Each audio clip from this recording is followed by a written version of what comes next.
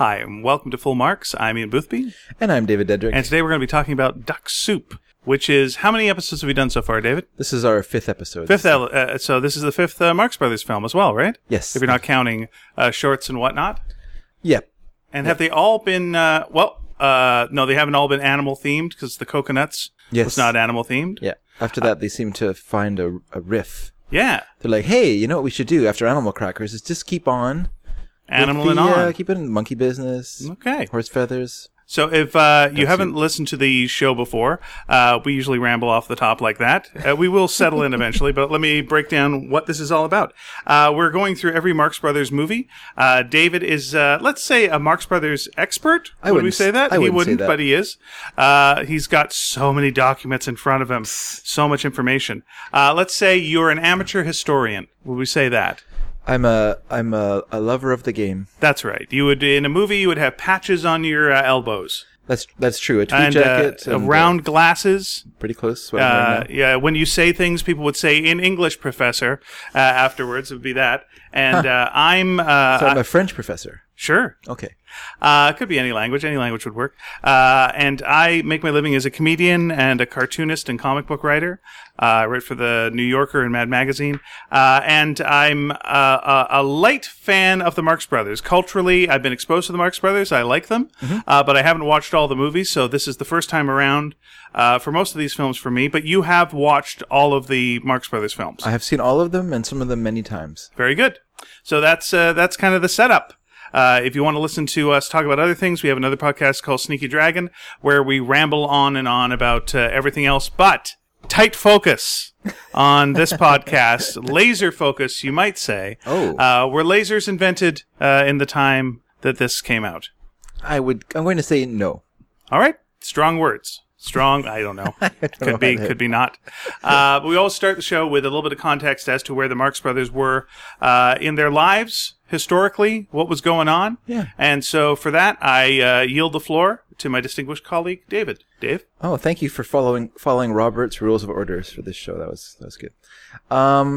Yeah, so between Horse Feathers and Duck Soup, actually, there was the Groucho and Chico were actually... were offered the chance, I guess I should say that way, offered the chance to do a radio program as part of a show called 5 Star Theater, which was sponsored by Standard Oil. And Standard Oil they wanted to put together a radio show as a reaction to the success of Edwin's Fire Chief radio program, which was a hugely popular show in its day. Now, would they be calling themselves the Marx Brothers, hosting this show? Mm-hmm. Okay, so would the idea be Harpo was part of it, you just can't hear him? No. So Harpo's not part of it? Harpo was not a character in the show. Oh, that's too bad. Yep. But not really, because, well, it's not really too bad, because the thing that he did wasn't really conducive to radio. And yet neither was ventriloquism, and Edgar Bergen did quite well. Well, but ventriloquism, you still had a character. You had two characters that could interact with each other. Yes. At minimum. I understand. It just seems like a fun joke that the guy who doesn't talk would also be part of the radio show, and every so often you just react to what they're doing. Mm-hmm. That's just my opinion, and I guess they were too cheap to spring for the third, and didn't want to go for the Zeppo either. So, just pick the two. Okay. So yeah. The Fire Chief was actually, it was sponsored by Texaco. So that's why Standard Oil wanted it on the act, because Fire Chief was a brand of gasoline that they sold. Right. That was very high octane. It had 66, it had an octane rating of 66, which was higher than the government requirement for fire engines. Hence it was called Fire Chief. Ah, very good. Gasoline. And so Standard Oil wanted to promote its Esso gasoline and Esso lube motor oil. So they went to an advertising company and basically said, this is what we want. And so this company put together this show. It was called 5 Star Theater. And the idea of it was that each day of the week it had a different show as part of sort of overarching variety show. And so on Monday night was Groucho and Chico's show, which was called, originally it was called Beagle, Shyster, and Beagle. And the idea of this show was that they were the misadventures of a small New York law firm, with Groucho playing a crooked lawyer named Waldo T. Beagle, and Chico as his assistant Emmanuel Ravelli. So going back to his Animal Crackers name. Yes. And then it also had an actress named Mary McCoy who played Miss Dimple, who was the secretary. So because of the nature of the show, obviously, Harpo and Zeppo were not asked to be part of it just because a mute and a straight man weren't really what they wanted for the show. Seems like you use a straight man anytime. Although Harpo was paid a weekly salary, even though he didn't appear in the show. Oh. I guess because he was a member of the company, Marx Brothers Company, then he got paid out of some of the proceeds. And Groucho and Chico were both portraying their characters. They were classic characters. Yeah, they weren't playing, they were playing different characters in the sense that Groucho was a lawyer. We haven't seen him be a lawyer. But he was using the Groucho voice, and Chico was using the Italian voice. That's right, exactly right. And they were paid $6,500 a week that they shared. It was paid to both of them for the show. And so as I was saying, the show was originally called Beagle, Shyster, and Beagle, but an actual New York lawyer whose name was Beagle brought a $300,000 lawsuit against the show, alleging slander and claiming the show was damaging his business and health because people were calling him up and saying, is this Beagle? And they, yes, it is. How's your friend Shyster? And then they hang up. So by the fourth episode, Groucho's character became Flywheel. And it was explained in the show that he had been divorced and had returned to his maiden name. Sure. Pretty good. So now the show was written for the most part by Nat Perrin and Arthur Sheikman, who of course had worked on Monkey Business and on Horse Feathers. And Perrin said also that the first episode was they wrote on the train going from California to New York to record the show. So Groucho and Chico also had a hand in the writing of the show. But the vast amount of material for the show, because basically it was 26 half-hour episodes. Originally it was going to be 13 half-hour episodes, but then it was renewed partway through the season for an additional 13. So it's 26 altogether. So that's 26 half-hour episodes, or 26 divided by 2 is 13. Mm-hmm. So basically 13 movies worth of material, if you think of it like that. Well, how long were the episodes? Half-hour. Well, that's not movies then, right? But you know what I mean, right? Like if you thought of how much material it takes and how many people they had working per, they usually had like 6 writers or more working on the films. Okay. Perrin and Sheikman were doing all of the writing initially on the show.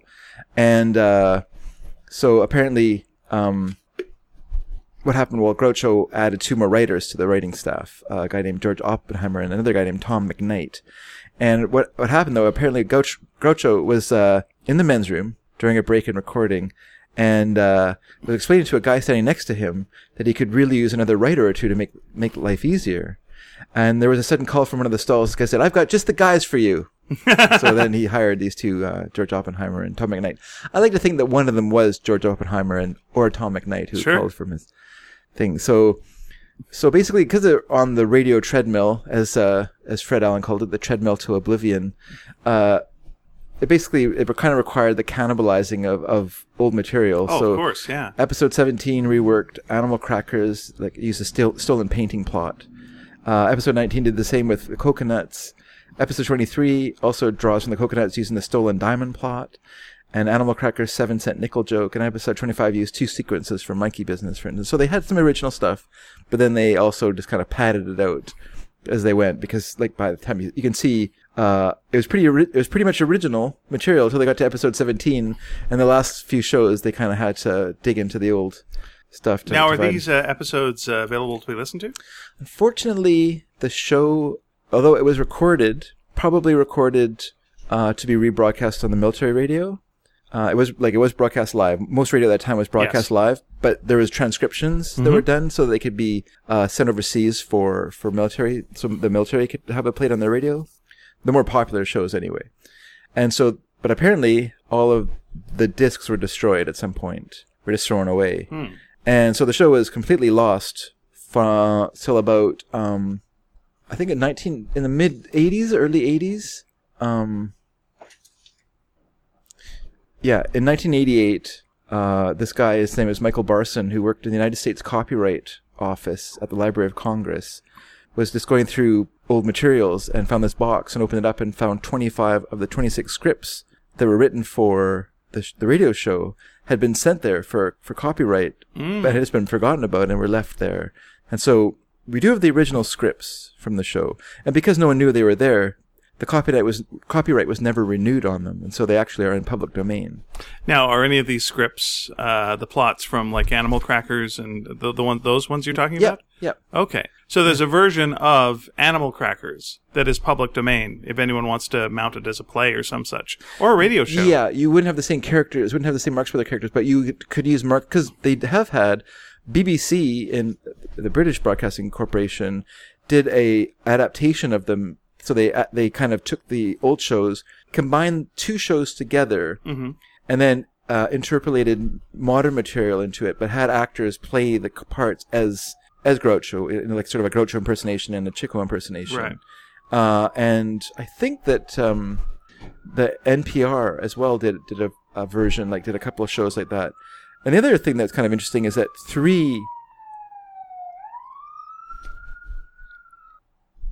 The other thing that's kind of interesting is that 3 shows have since then turned up. So there are actually three episodes that are available. Recordings. 3 recordings, yeah. Oh, of, wow. of Groucho and Chico How doing did the those show. get saved? Who did that? Oh, I don't know. They just didn't get destroyed. They just didn't get destroyed. They just turned up somewhere. Wow. Someone was probably going through an Now, old are those archive. listenable Yeah. online somewhere? Yeah, if you go to Old Time Radio, it's a site that archives old radio shows. Yeah. And if you just search in there for Flywheel, Shyster and Flywheel, you'll find the episodes there. Fantastic. All right. Yeah. Well, that's a treat. It Okay. is, yeah, it is. It's I've listened to them. I think they're okay. Like, Sounds about right. Yeah. They're, good radio comedy.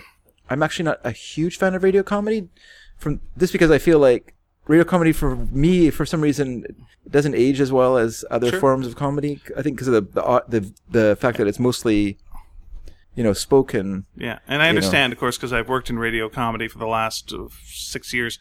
I can see it was a cold shot at me you were just taking. So I'm just going to say, insult noted. Thank you. Same to you. I'm glad my and the horse you rode in on. The horse and feathers I rode in on? Back to your history. You're a cold man, Dedrick. So the show aired from November 28th, 1932 to 22nd of May, 1933.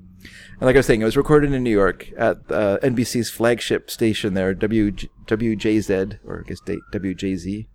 Because Groucho, Chico, Perrin, and Cheekman lived in California, they had to make a 3-day train journey and another 3-day trip back each week to do the show. So they didn't stay in New York while they're doing it. They would go back and forth each week for the show. Does that make a lick of sense? Even back then, like you had recording equipment clearly in California. Wouldn't it make sense to pay for bringing the record? Like I understand, first of all, the live. Yeah. What's it matter to record it live in California? I guess the problem was NBC did not have studios in California, so I didn't have a location where I could record the show. But isn't that amazing? Well, at that time, New York was the center of the entertainment industry. Okay. Much more than California. Understood. I know that a recording studio. I know that Hollywood was in California, but still the center of the entertainment world, in North America of that time was New York. It City. just seems such a burden to have to bring your stars, and I'm sure they take a train. They take a plane. Yeah, they took a train. Okay. But hey, wait a second. Please continue. Let me just slightly curb your outrage. Please interrupt my interruption. Let me just curb your outrage, because after the first 7 episodes, it was decided they would record the show in California. Well, I'm glad they took my advice. Thank you. So that's insane. Yeah. That's a dumb cost thing. Like the cost of building a studio at a certain point, it just makes more sense. They didn't borrow a studio. Actually, what they did was they borrowed a soundstage from RKO Radio Pictures, and they would go in. Yeah. They'd set up chairs because Chico and Groucho did not like to do comedy without an audience. They much preferred having people there. And that was the same with Ed Wynn. When Ed Wynn started doing Fire Chief, it was a very early comedy show for radio. And I think they did like the pilot with just him and the actors in a studio, and he hated it. He hated it like that. And he insisted, if he was going to do the show, he insisted that they have a live audience. And the people, like, who were the sponsors of it, they were like, why? Why do you want an audience? He says, like, no, I have to have an audience. Otherwise, it just doesn't feel, he was used to the feedback of, because he was a vaudeville guy, and right? there's a side reason to that, which is like, there's no time you're ever going to do a comedy show where you're not going to get notes. You're going to get notes from the sponsor, and you're going to get notes from other people. And the only thing you can do to respond to said notes is go, I heard them laughing. Did you hear them laughing? Because that shuts the notes down. Yeah. But if you're doing it to nothing, then you've got to argue, no, this joke is good. Yeah. Okay. I should continue in this style. And don't you see? And no. And just like have 30 people in the room. They laugh. Everyone goes, huh? See? Laughter. Done. All right, moving on. There you go. Yeah. Well, yeah, because Ed Wynn, he performed to an audience of 700 for his show.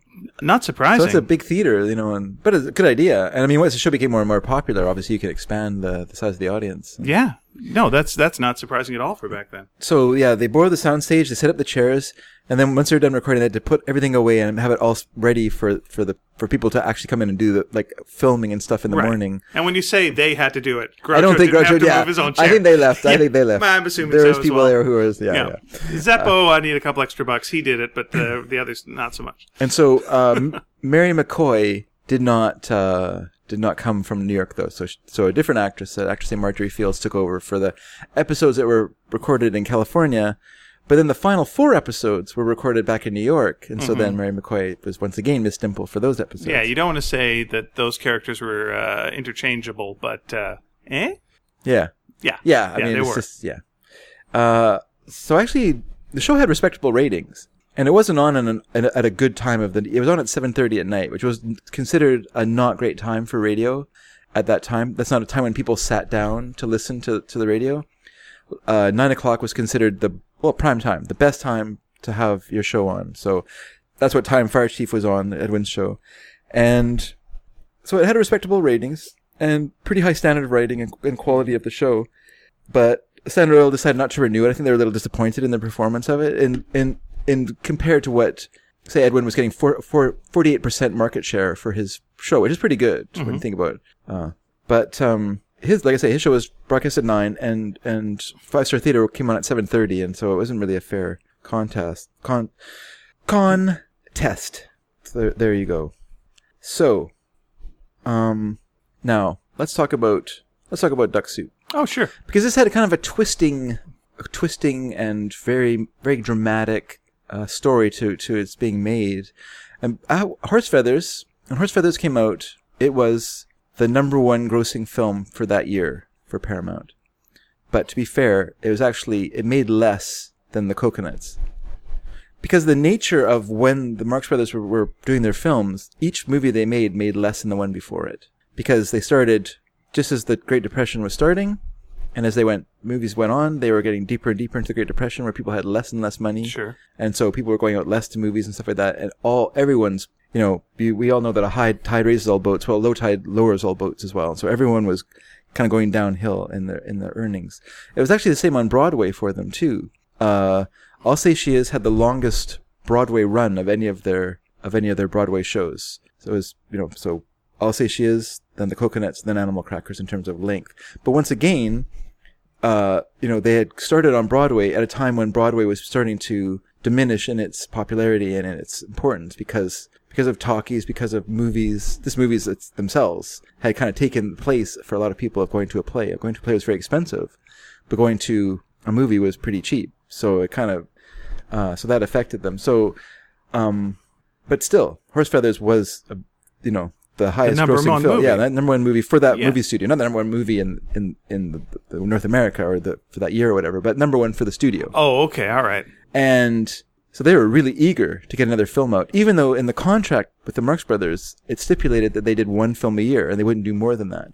But Paramount wanted to ignore this clause and just barrel right into get the next film out right away, because they were, as we talked about last time, they were in deep financial crisis because of the fact that the company director, Adolf Zucker, had spent all this money that he didn't have buying up theater chains.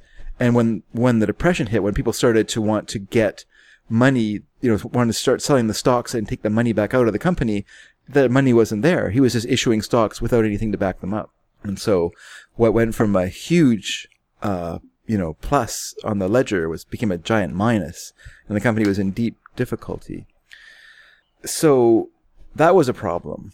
But so in late 1932, or in December in 1932, Paramount announced that Mankiewicz would be supervising the next Marx Brothers film, which at that time was tentatively titled Cracked Ice.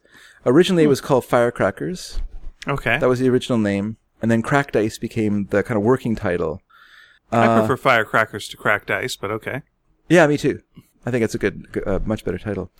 The studio had attempted to reduce the advance on horse feathers for the Marx Brothers, and they had to kind of get their agent to step in and, insist on them fulfilling the clause. So the Marx Brothers the Marx Brothers knew that they were in financial difficulties, and so they were, kind of shopping themselves around. The idea being that when their contract ran out, they would move on to a greener pastures that weren't suffering weren't in the red. And so it was rumored at the time that the Marx Brothers would be signing with an independent producer. His name was Sam Katz, after the completion of their Paramount contract. And Katz was, he was friendly with Sam Harris, the Broadway producer, George Kaufman, Noel Coward. And so he had connections, and he had, material and stuff like that he could use. His idea was he was planning to release the pictures through a distribution deal through United Artists.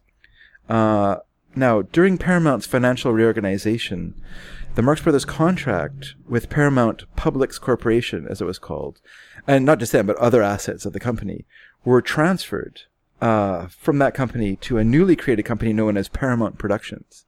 So, on February 13th, 1933, the Marx Brothers informed Paramount that they would not make any pictures for the new corporation because their contract did not give Paramount the right to assign the contract to another company. So basically, to the Marx Brothers, their contract was now void because they had signed with Paramount Publix Corporation and not with Paramount Pictures, or Paramount Productions, I should say. And so they were basically, to them, they were free agents now. So in March, they formed their own company called Marx Brothers Pictures Corporation, intending to make pictures on their own and distribute them through Sam Katz. So the idea was Sam Katz was going to lend them $400,000 as a budget for their film. They would make the film. I guess he would get a percentage of it. They would get a percentage of it, and he would use his distribution deal with United Artists to distribute the film.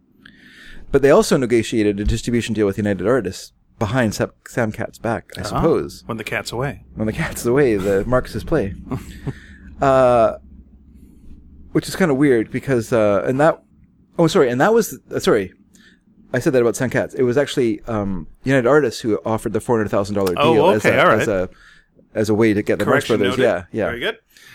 So now they were looking for a project to adapt, and one they wanted to do was a George Kaufman, Maury Riskin play called Of Thee I Sing, which was a very kind of straight ahead political satire. Now Kaufman was completely against the Marx Brothers adapting this for themselves because he knew that they, in a way, would destroy it because it wouldn't be what it was. They would turn it into something much different than what the play was. Right. It would become, instead of being the sort of straight ahead satire, it would become this very crazy knockabout thing that might have absolutely nothing to do with the play. Who knows, right? He saw what happened to the coconuts and animal crackers, so he knew how things would, could morph over time into something slightly different or even very different. Now, to add to the problems for the Marx Brothers, on May 11th, their dad, Frenchie, who had already suffered a couple of heart attacks and had ongoing kidney problems, died. Mm-hmm. So the brothers returned him to New York, and he was buried at Mount Carmel Cemetery beside Minnie. And it was while they're in New York that they learned that the Katz deal had fallen through because he just didn't have the proper financial backing. So basically, he went with a lot of dreams and stuff like that, but he had no paper behind him. He was just, he was hoping to drum up, if he could get enough talent in front of himself, then the money would follow, he assumed, I guess. Yeah. But it was probably hard at that time to get money, out of it's hard to get blood from a stone, and they're just, the way the stock market was and the way everything was at that time. There wasn't money floating around like crazy. So on May 16th, the Marx Brothers, on the day of Frenchie's funeral, they signed an agreement with Paramount they signed an agreement that they would film the project that was already in production, which Paramount already sunk about $100,000 into. So they were eager to keep this thing going. And basically, the Marx Brothers, when they signed, the agreement they reached was that they reserved the right to leave if they weren't happy with what was happening, basically. So basically that's what Paramount, so it was just kind of like we'll agree to stay, but if there's any problems, our suit will renew and we will sue you for breach of contract. And so they agreed to a flat salary of $300,000 for the movie with no percentage, even though they had an existing deal which paid a lower amount with a percentage because of their concerns about Paramount's rather, teetering financial situation. They felt it was safer just to get a straight out flat fee rather than go try and get a back end, because honestly, they were already having trouble getting paid for the movies they'd done. They weren't getting, the percentages that they should have got from those films. So why would they opt for a lower salary and nothing as a percentage when they could get more as a big lump sum? Right. So that's what they did. Because their lawyers, Flypaper, Beagle, and Shyster, arranged that for them. There you go. That's who did it. Yep. That's who did it. Now, like I was saying, Duck Soup had been in... Duck Soup had been in production. Before I was interrupted by you. By myself. Yes. Before I interrupted myself, Duck Soup had been in production for some time, so under various titles. So the titles that it had at various times were Firecrackers. Yep. Cracked Ice. Yep. Grasshoppers. Okay. And for a time, Ooh La La.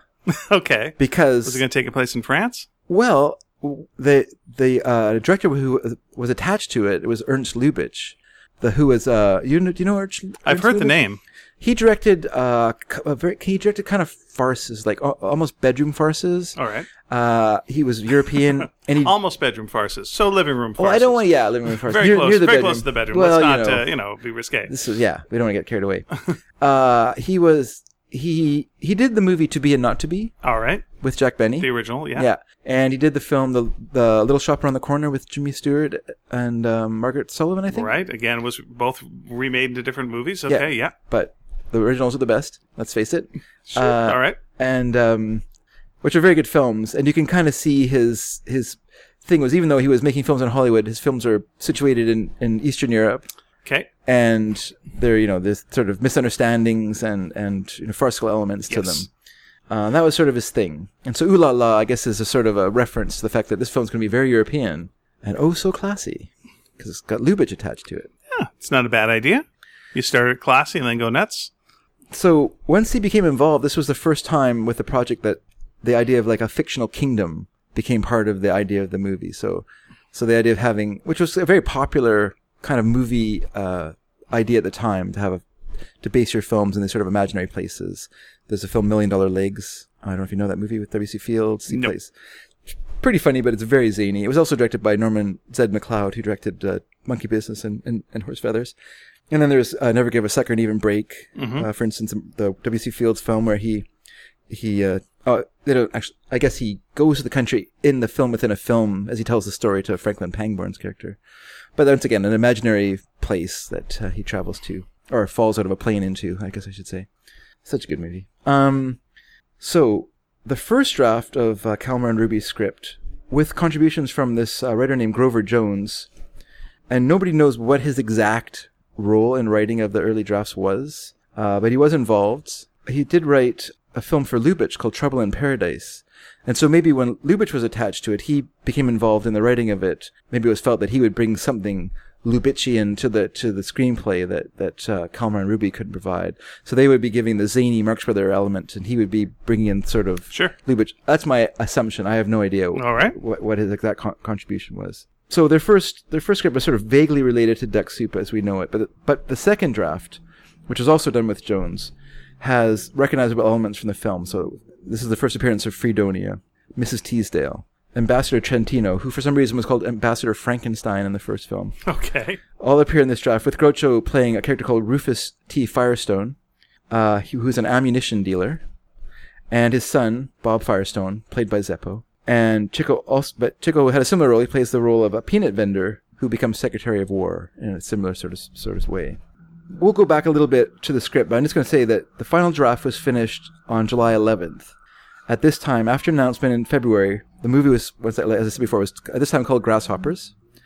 The script was a continuation of Kalmar and Ruby's efforts, but with added dialogue and bits from Sheikman and Perrin, including some interpolations of routines from Flywheel, Shyster and Flywheel. So they took stuff from that show, and they. All right. So, for instance, give it to take it. Yeah. So, for instance, well, a lot of the trial jokes you can imagine came out of a show with a lawyer and stuff like that. So a lot of the trial, the irrelevant, and the eliminate and stuff like that. Another one was Shadow Day, the trailing sequence or the shadow. Talking about shadowing a guy on Shadow Day. That was another one from that. Now I'm not sure if this was in the final screenplay or at some point during the various versions. The original ending of the film at this point was there was a plot to blow up Trentino. But Chico forgets where he hid the bomb. It explodes, and all 4 Marx Brothers are killed and ascend to heaven with wings and Harpo playing a harp. And as they're going up, they're joined by a winged Trentino, who, as they're talking, once again calls Groucho an upstart. And Groucho hits him with his glove, and then the fight sequence starts again. Oh, that's not the ending it should be. And this is me going, come on, man. All right. The running gag through the whole thing is Harpo cutting things. He just takes the scissors, cuts the wings off, and falls. He also is cutting away at Trentino's wings. Oh, good. All right, then that's fine then. Then we're okay. But that was, of course, thrown out at some point. Now, the director of this movie, we have to talk about Leo McCarey. Because Leo McCarey, without a doubt, was the most talented director the Marx Brothers ever worked with. And they wanted to work with him. Okay. He had done a movie called The Kid from Spain that had a screenplay from Kalmar and Ruby. The Marx Brothers really thought this film was quite good. It's an Eddie Cantor vehicle. I don't know if I said that. Have you seen it? Yeah. And what's your opinion? It's pretty good. All right. Yeah, it's no Marx Brothers film, but it's pretty good. But I like Eddie Cantor a lot as a comedian. So just because I saw a film when I was like in grade 10 or something on TV late one night, and I thought it was The Cat's Pajamas. So I've always had a soft spot for him. That actually sounds like the title of a film from that period. Almost The Cat's Paw. Sure. Harold Lloyd film. But his films to me, like when you come back to them, like from our time, they're a little slow. And maybe if you watch them with like a lot of people laughing, they wouldn't feel quite as draggy. Okay. But it's hard to know. Like, but here's the thing: McCarey didn't want to work with the Marx Brothers. He had no interest in working with the Marx Brothers. But Paramount really wanted him to work with the Marx Brothers, and the Marx Brothers wanted him to work with the Marx Brothers. So he kind of found himself in a bit of a bind. Now, let's talk a little about McCarey. McCarey started with Hal Roach Studios. Okay. Started working there in 1927, and he was basically what was called a supervising director at that time. And a supervising director might direct the film, but he was also the producer. He might be the writer. He would do editing. So it was various roles that was basically they were involved in the completion of the film. So he did that for a while, and then he became more of like a managing director, and he sort of oversaw all the productions on the lot. But he was the person who was responsible for bringing Laurel and Hardy together as a team. So he also directed quite a few Charlie Chase films when he was working there, and so he had an extensive background in silent films and and really understood the language of silent films. And I think he was a little sad, coming out of the silent film era into the talking era, how much talking there was in films and how little there was of physical humor and stuff in films, because that kind of all fell away because it was just too hard to film, especially in the early days of film, just because the mics were so hot that any amount of clunking and banging on the stage would just sound like someone throwing a truckload of dishes down a steps of like a stairwell. It would just be it just wouldn't work. So he later directed, in my opinion, one of the best screwball comedies, The Awful Truth, with Cary Grant and Irene Dunne. Okay, yeah. And reportedly, many of Grant's mannerisms that he developed while working on this film and kind of carried on in his career as an actor were he lifted from McCarey. So, because McCarey would sort of tell you how he wanted you to do he'd sort of act out what he wanted you to do. Yeah. And so then you would give a line reading, yeah. And then you would repeat it, and so and also Stan Laurel apparently also borrowed a lot of mannerisms. Oh, interesting. From McCarey as That's well. That's not something actors usually like, but I guess it was useful. Take what you can. Steal what you will. One of my favorite stories about Leo McCarey, and I'm probably going to screw up the story a little bit just because it's one of the things you like, but you can't quite remember all the details. But so Sam Goldwyn was looking for a film vehicle for two of his stars, Merle Oberon, the actress, and Gary Cooper. And he was looking for a vehicle for them, and McCarey heard about this. So one day he just kind of plans it, sort of shows up. This story is from Garson Kanin, the director. He directed Adam's Rib, the Spencer Tracy and Katharine Hepburn film, for instance. And so Kanin was there when this happened, and so McCarey kind of comes in, and he says, I had the craziest idea the other day. And he proceeds to basically stretch out onto Goldwyn's couch, much to Goldwyn's consternation, as he kind of lays on his couch, reclines there, and he goes, I had this crazy idea. So here's the picture. This is what I'm thinking. So I'm picturing this lady, and she's British. This British lady. I don't know who's going to play her. I'm kind of thinking, I don't know, someone maybe like Merle Oberon. But, we can decide, we can think about that. And he kind of described, she goes to this place, and she meets up with this cowboy. Now, she's this prim and proper lady, and she meets up with this dusty, gruff, quiet guy, this lanky, slim cowboy. I'm kind of thinking maybe kind of a Gary Cooper type for this role. Now, Goldwyn's sitting up. He's like, hey, this is exactly what I'm looking for. And McCary, this kind of lays her and spins this yarn and tells a story and succeeds in selling the outline for $50,000 to Goldwyn. So then Goldwyn wants him to write the script. Well, he can't remember what he said in this meeting. He has no idea. So he just threw something really quickly together. He gave it all to Garson Kanin and said, here, you write it. You write it. And then Goldwyn wanted to direct it. And McCary said, I'm not directing that garbage. He used a different word, but I can't say it on the show. Nice. I got better things to do. Speaking just really quickly of words you can't say, and we won't say words because we're a G-rated podcast here. Yeah. Is duck soup, is that a replacement, like Jiminy Crickets is a short for Jesus Christ? Because it feels like if you said a famous curse to someone, that would be hey, what'd you say? Oh, duck soup. Yeah. All right, well, that's fine then. Like, it feels like it's got the same rhythm to that. It's not. And it's such a weird, like, horse feathers make sense because horse don't have feathers. Unless you're a Pegasus. So that's nonsense, and it makes sense. But horse feathers was a replacement word for something that horses leave laying around. Fair enough. In the comic strip. Okay. Understood. Okay. But it's a nonsense word. It makes sense. Yeah. Coconuts. These guys are nuts. Animal crackers. These guys are crackers. Sure. This all just makes sense. But then, like, duck soup. Duck soup was an idiom that meant it's easy. Yeah. It's duck soup. It's easy. Yeah, I get it, and it just always seemed a little weird to me. But okay, it is continue. Odd, but it's one of those idioms that have left the language. So even though we still say Bob's your uncle, and if you can make any sense of that for me, well, Bob is my uncle, so I do have an uncle named Bob.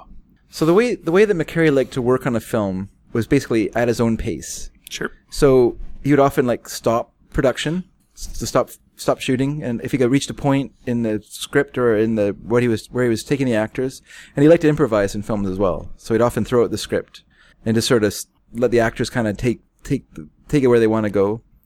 And if he reached a point where it wasn't sure where to happen next, he might play the piano, or he might start telling stories to the crew. Mm-hmm.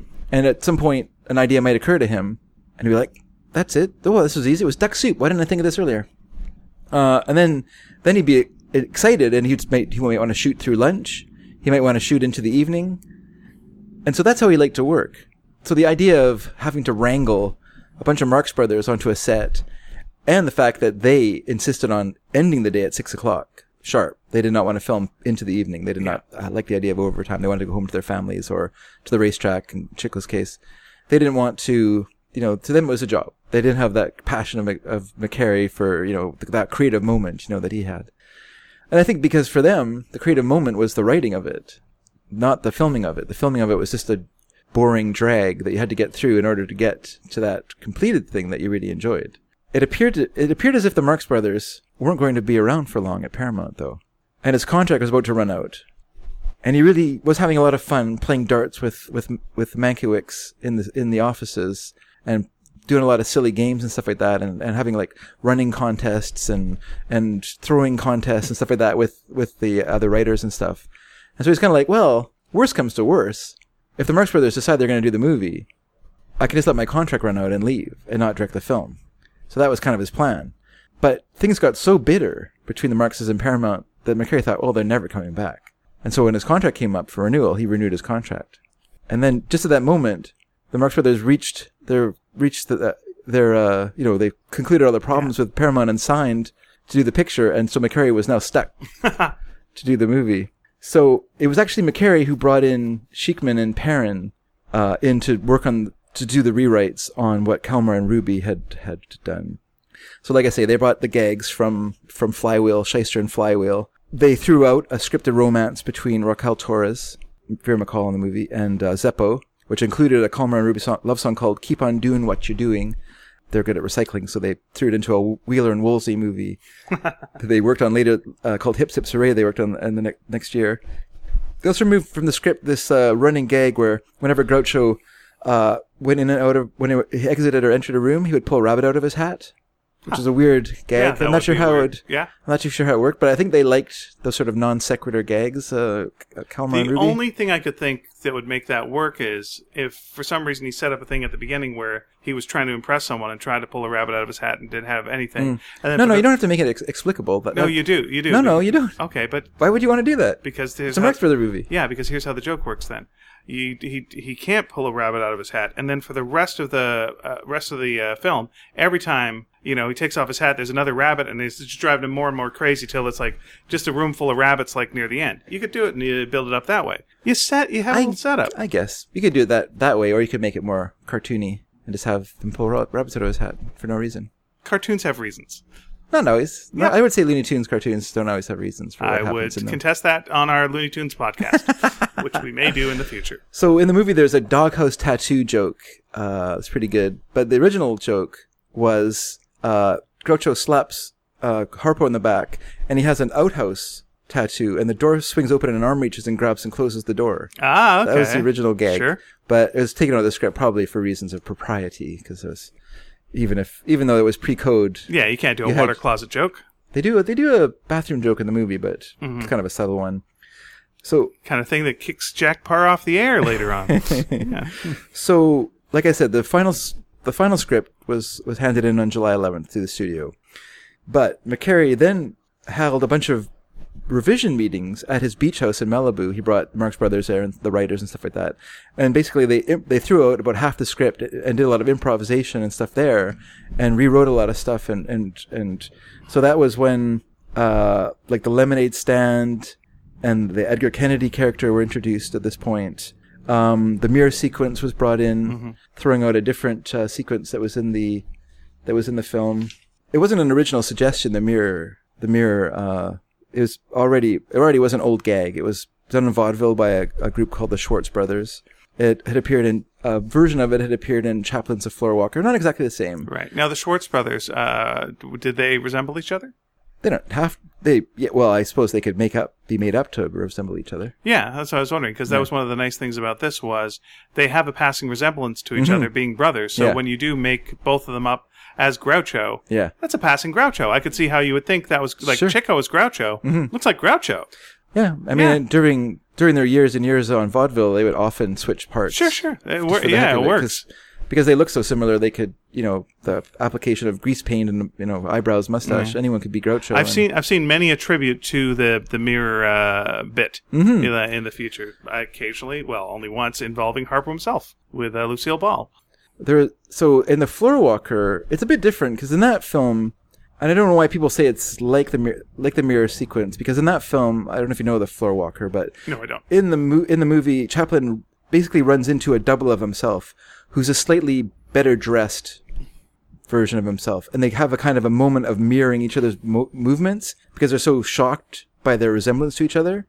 And then they switch clothes, and the one person takes over. It becomes Charlie Chaplin, and then Charlie Chaplin becomes this guy. They Prince the Pauper. Okay. And then there was another film called with an actor called Max Linder called 7 Years Bad Luck in 1921. In that film, he is the valet to this, his master, to this guy, and they break this. The mirror gets broken in his bathroom, and they don't want him to know that it's broken. So Max Linder pretends to be the master, and he's. So he's mirroring all the motions of the master, including the master shaving, and he's putting shaving cream on his face. And Linder doesn't have any shaving cream, so he's just trying to make do with water.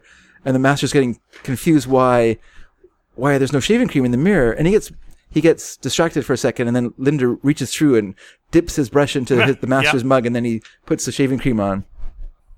And then there's something else happens. And then the master gets called away, and then he comes back in. And at this point, he's convinced that it's a fake in the mirror. But in the meantime, Linder and this other guy have the replacement mirror has arrived, and they install it. And then the master comes in, and he throws his shoe at the mirror, and then he breaks the mirror again. So there you go.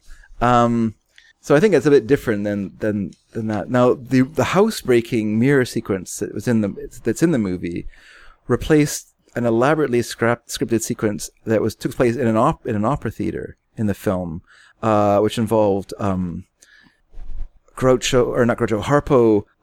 shooting bow and arrow and shooting apples on a boy's head instead of William Tell. I guess William Tell's supposed to be doing it on stage, and Harpo does it from some other place and shoots him off a boy's head, I guess, before William Tell can do it.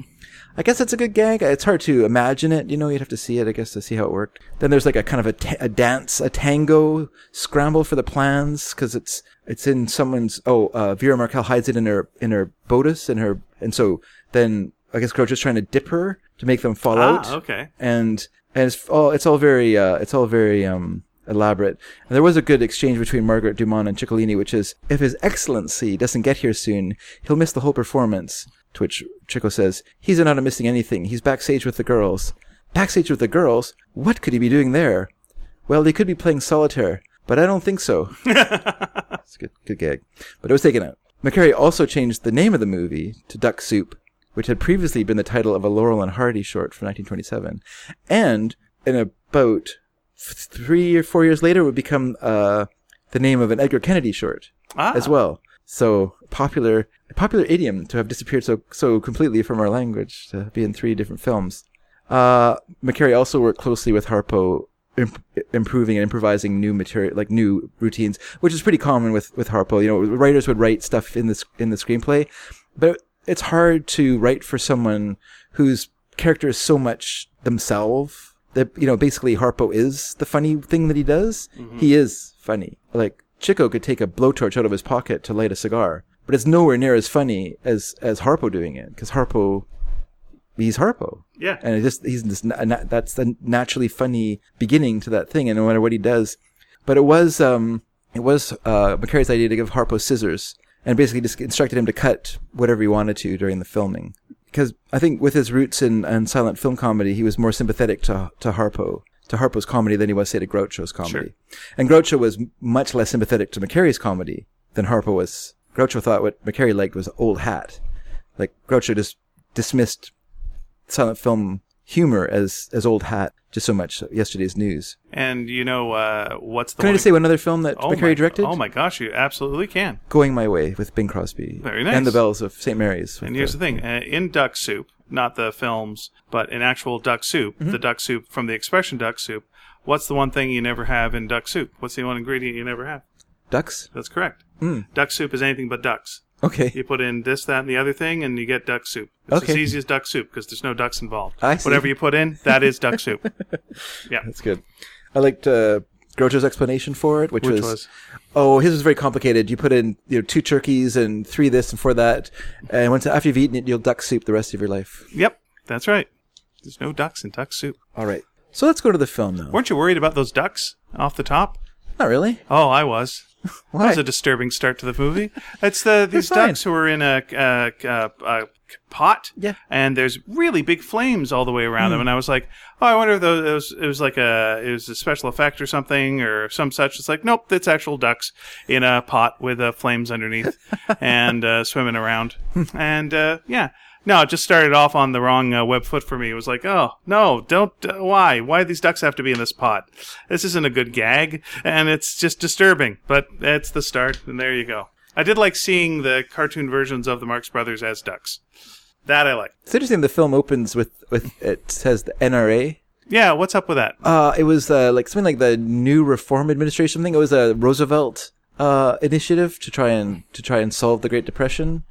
It didn't last very long. So it wasn't related to the National Rifle Association? No, I don't think they existed then. Okay, because I know a cartoon, what am I thinking about? I think it's like a Betty Boop cartoon, something along those lines, but there's a hillbilly guy. And at one point, he rips his shirt open, and there's a big tattoo on his chest, and it says NRA. Well, that's probably a reference to the new one of the New Deal programs that Roosevelt had. That makes a lot more sense than the national, because I was looking at it going like, did they have to say we're pro-guns? We're singing about guns and there's crazy gun violence in this? No, that makes sense. Whatever. That's why. Yep. That was what it was. The Blue Eagle. You can tell it's blue, but that was the symbol of the the new reforms. So I can't remember exactly not that one.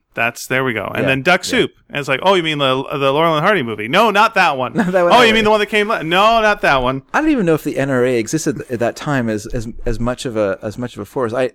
As far as I know, they became like a real political power as a reaction to Black Panthers openly parading with rifles in the late 60s. And the NRA began lobbying for gun ownership and well, this is where we're going to turn this over to our listeners. You guys tell us. Yeah, let us know underneath our episode. If you go to our website, sneakydragon.com, you'll go and you'll see our episodes of Full Marks there. And we always love to hear from you. And if you've got trivia or historical things that we have missed out on, please fill us in. Or if there was any mistakes Dave made, correct him. Yes, please do. Right. Let's just put our cards face up on the table, in which case you'll see there's a lot of ace of spades in our deck, but we're Canadian. And a couple of jokers. We don't know. And a couple of jokers.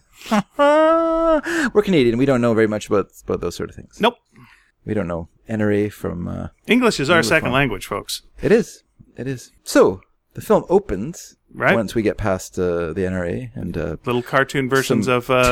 some ducks who ruin the film for you. No need for that. The film... This sensitive people. There should have been a warning for sensitive people. No, just don't be a jerk. Don't. Yeah. Treat animals nice. Okay, go ahead. The film opens with Margaret Dumont as Mrs. Teasdale in discussion with various government officials of Fredonia. We learn that she has already lent half of her late husband's vast fortune to prop up an ailing government, and they want an additional $20 million. That's all. Sure. Drop in the bucket. Mrs. Teasdale will only lend this money if the current president will step aside so that Rufus T. Firefly can be appointed. By the way, Firefly is a much better name than Firestone. Yeah, or what is it? Flypaper? Also better. Was there a Flypaper? I don't think. Well, what was Flywheel? Flywheel. Better than Flywheel as well. Yeah, as well. Yeah. On the night of Firefly's inauguration, we meet Ambassador Trentino from the rival country of Sylvania. Trentino was played by a long-standing actor, Louis Calhern, whose real name was Carl Vogt. He was a longtime stage actor who also appeared in films starting in 1921. And what's interesting is that in the same year as Duck Soup, he was in a Wheeler and Woolsey film called Diplomaniacs that also takes place in, I wouldn't say in an imaginary country, but it's a film that has an imaginary political story to it, where they have a store on an Indian reservation or a Native American reservation, and they go to the UN. Or they go to the League of Nations, sorry, because there's no UN at this time. Right. They go to the League of Nations in order to make some sort of protest or something like that. That's what the film's about. And that film was written by Herman Mankiewicz, who was the supervising producer of the Marx Brothers films for Paramount. His brother Joseph wrote the film. So there you go. Well, this one's a classic setup. It's we've got a country. It's here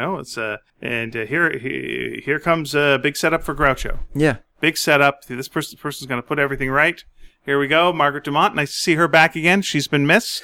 Yes, I think she is the straight person. Even Groucho Marx had to admit that it was a mistake to drop her from the films. Yep. I think, and then they did not make that mistake again. Can I say one more thing about Louis Calhern, which I thought was interesting, was he was married 4 times, but due to the fact that he was a chronic alcoholic, all his marriages fell apart. And even though he went for treatment occasionally, he just never took, and he would not join AA because he was an atheist. So he just never would. He would refuse to join like a 12-step program. They might have been able to help him, but just because of his opinion, his beliefs, he just couldn't do it. It's kind of a sad life in a way. Yeah. No, I understand that. That makes sense. I'm sorry that things worked out that way for him, though. And back then, who knows what AA stood for? Everything stood for something different. All acronyms were different back then. Mrs.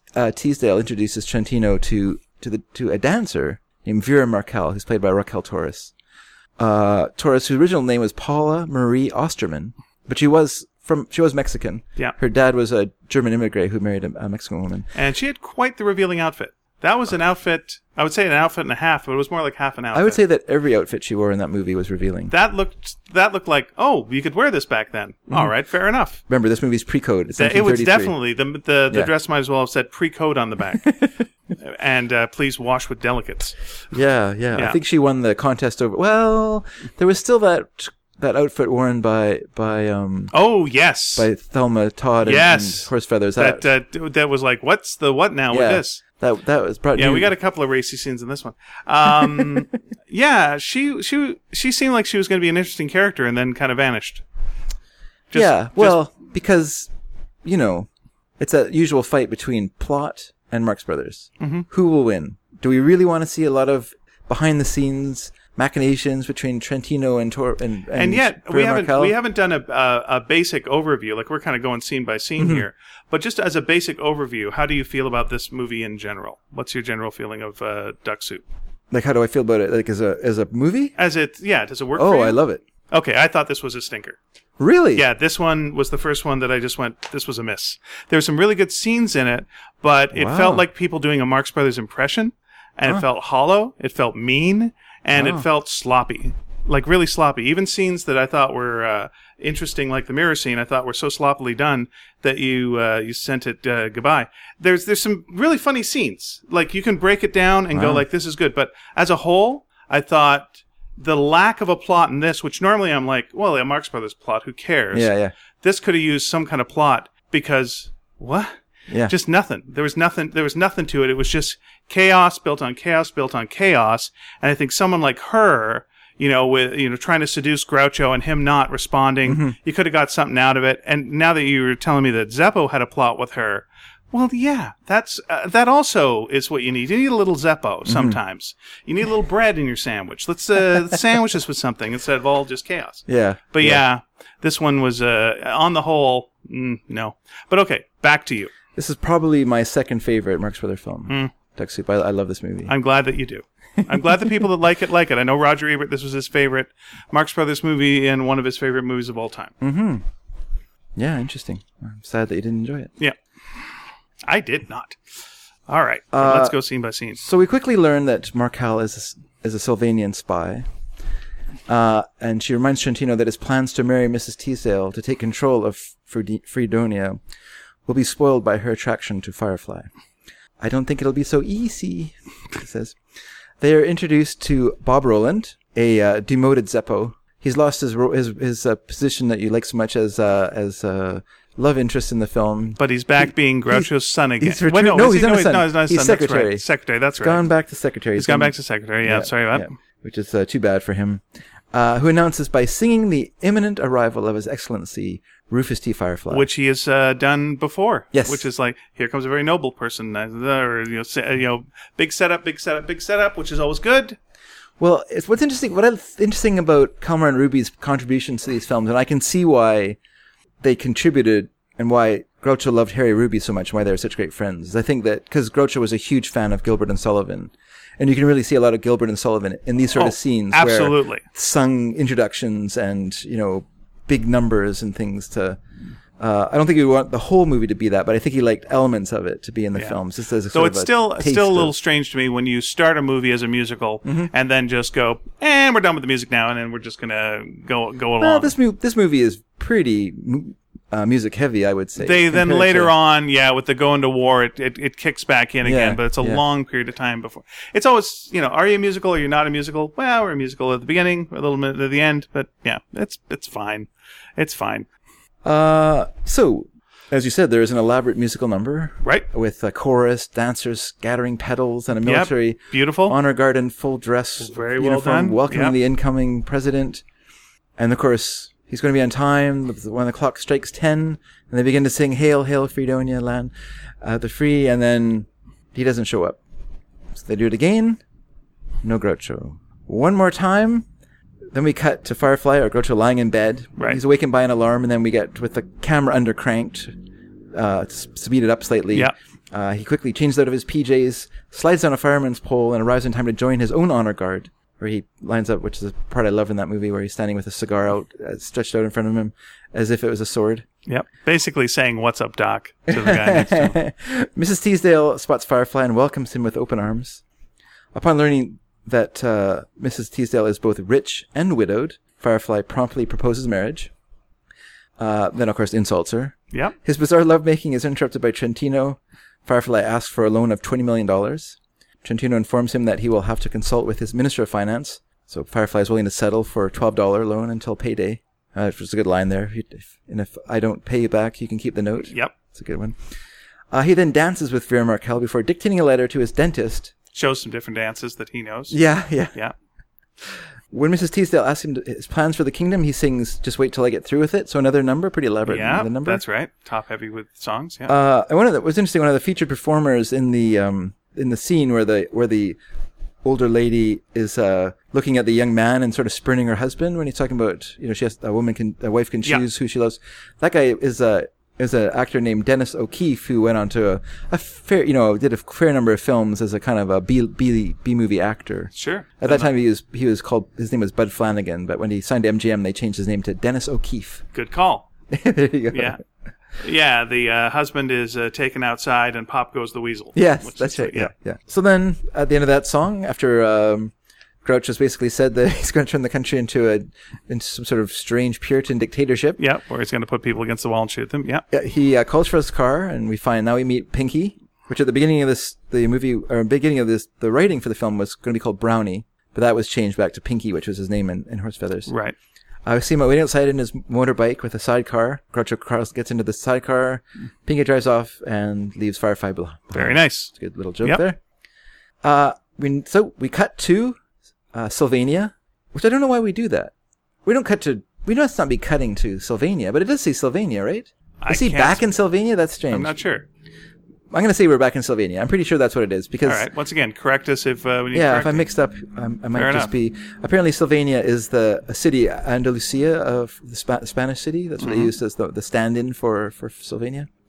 So we get to see Trentino talking to a strangely desperate individual who is supposed to be fomenting revolution in Fredonia, but because of Firefly's popularity, because he's popping weasels and taking away people's fun. Yeah, people seem to really like that. People seem to like it.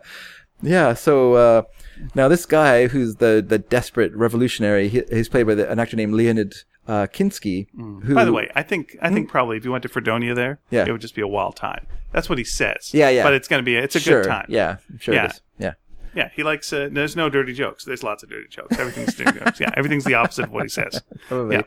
So Kinski played Sasha in Casablanca. That's probably what he's best known for. Ah, good. Okay, there you go. Interestingly, he was in the pilot episode of Hogan's Heroes as one of the POWs. But once the show was picked up by the network, he decided he didn't want to be in the show because he didn't like the idea of a show that made fun of Nazis or had fun with that period of history. Didn't think it was a great time.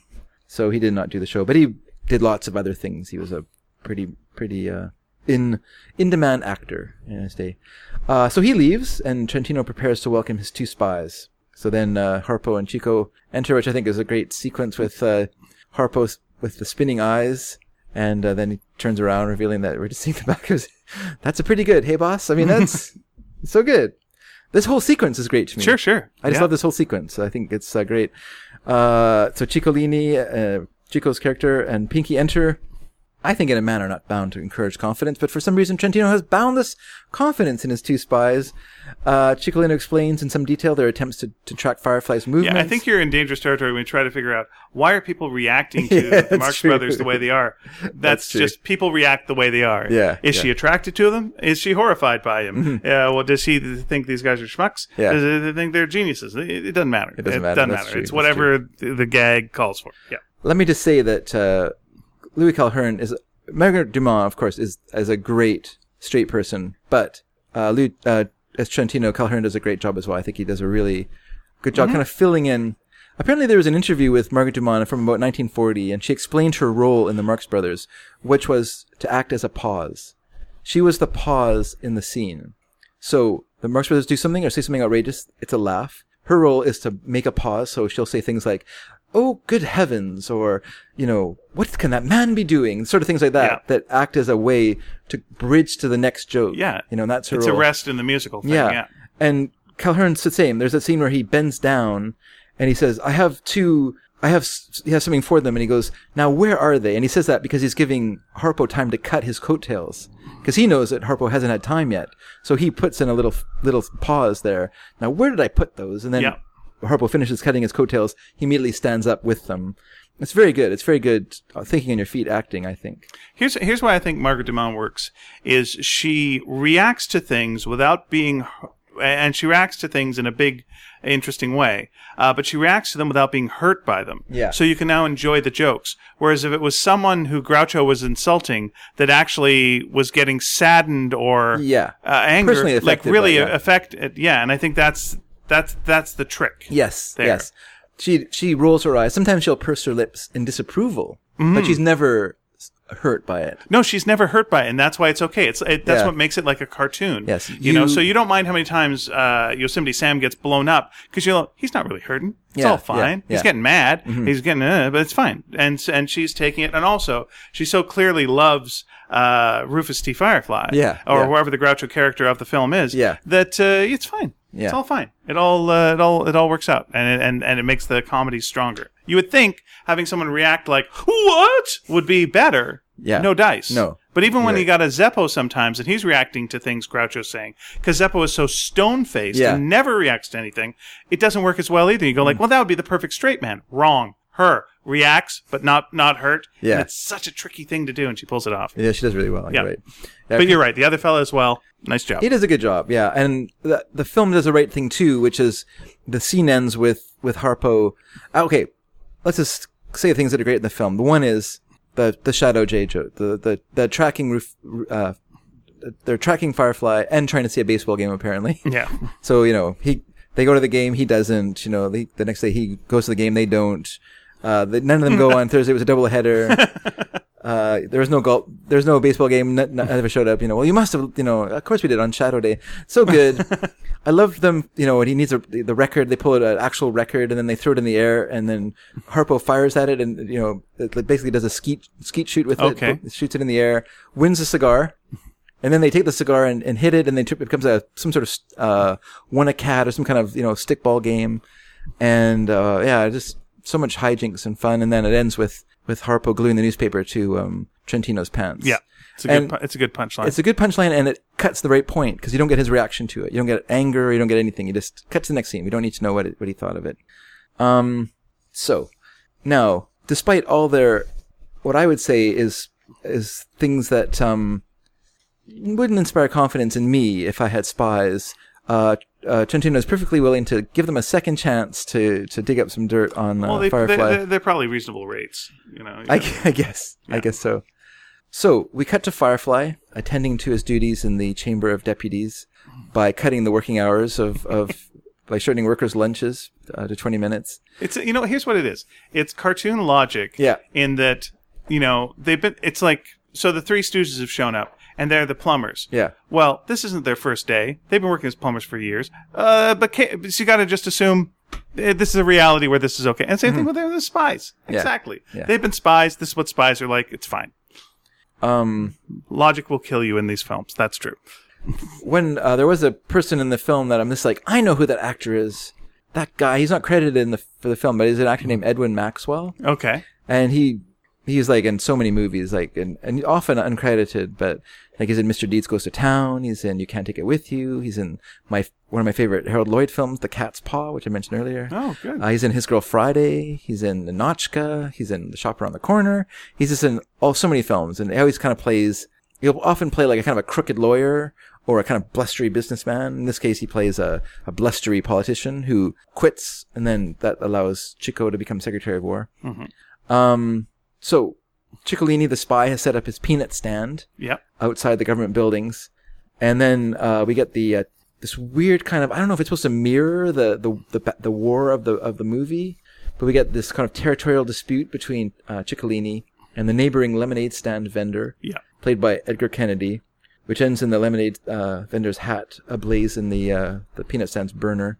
Now, Edgar Kennedy was well known to McCary. He was a longtime Hal Roach, feature character actor. Was the kind of the heavy in lots of movies, and he was basically, I think, he had a nickname like Mr. Slow Burn. Yeah, because that was his go-to thing. The dragging your face, slapping your forehead, dragging your hands on your face, sort of thing, reacting to, and like he started acting in 1911, and he was in about 500 movies. It's just incredible. I mean, a lot of those would be shorts through that period, but still, it's an amazing amount of work.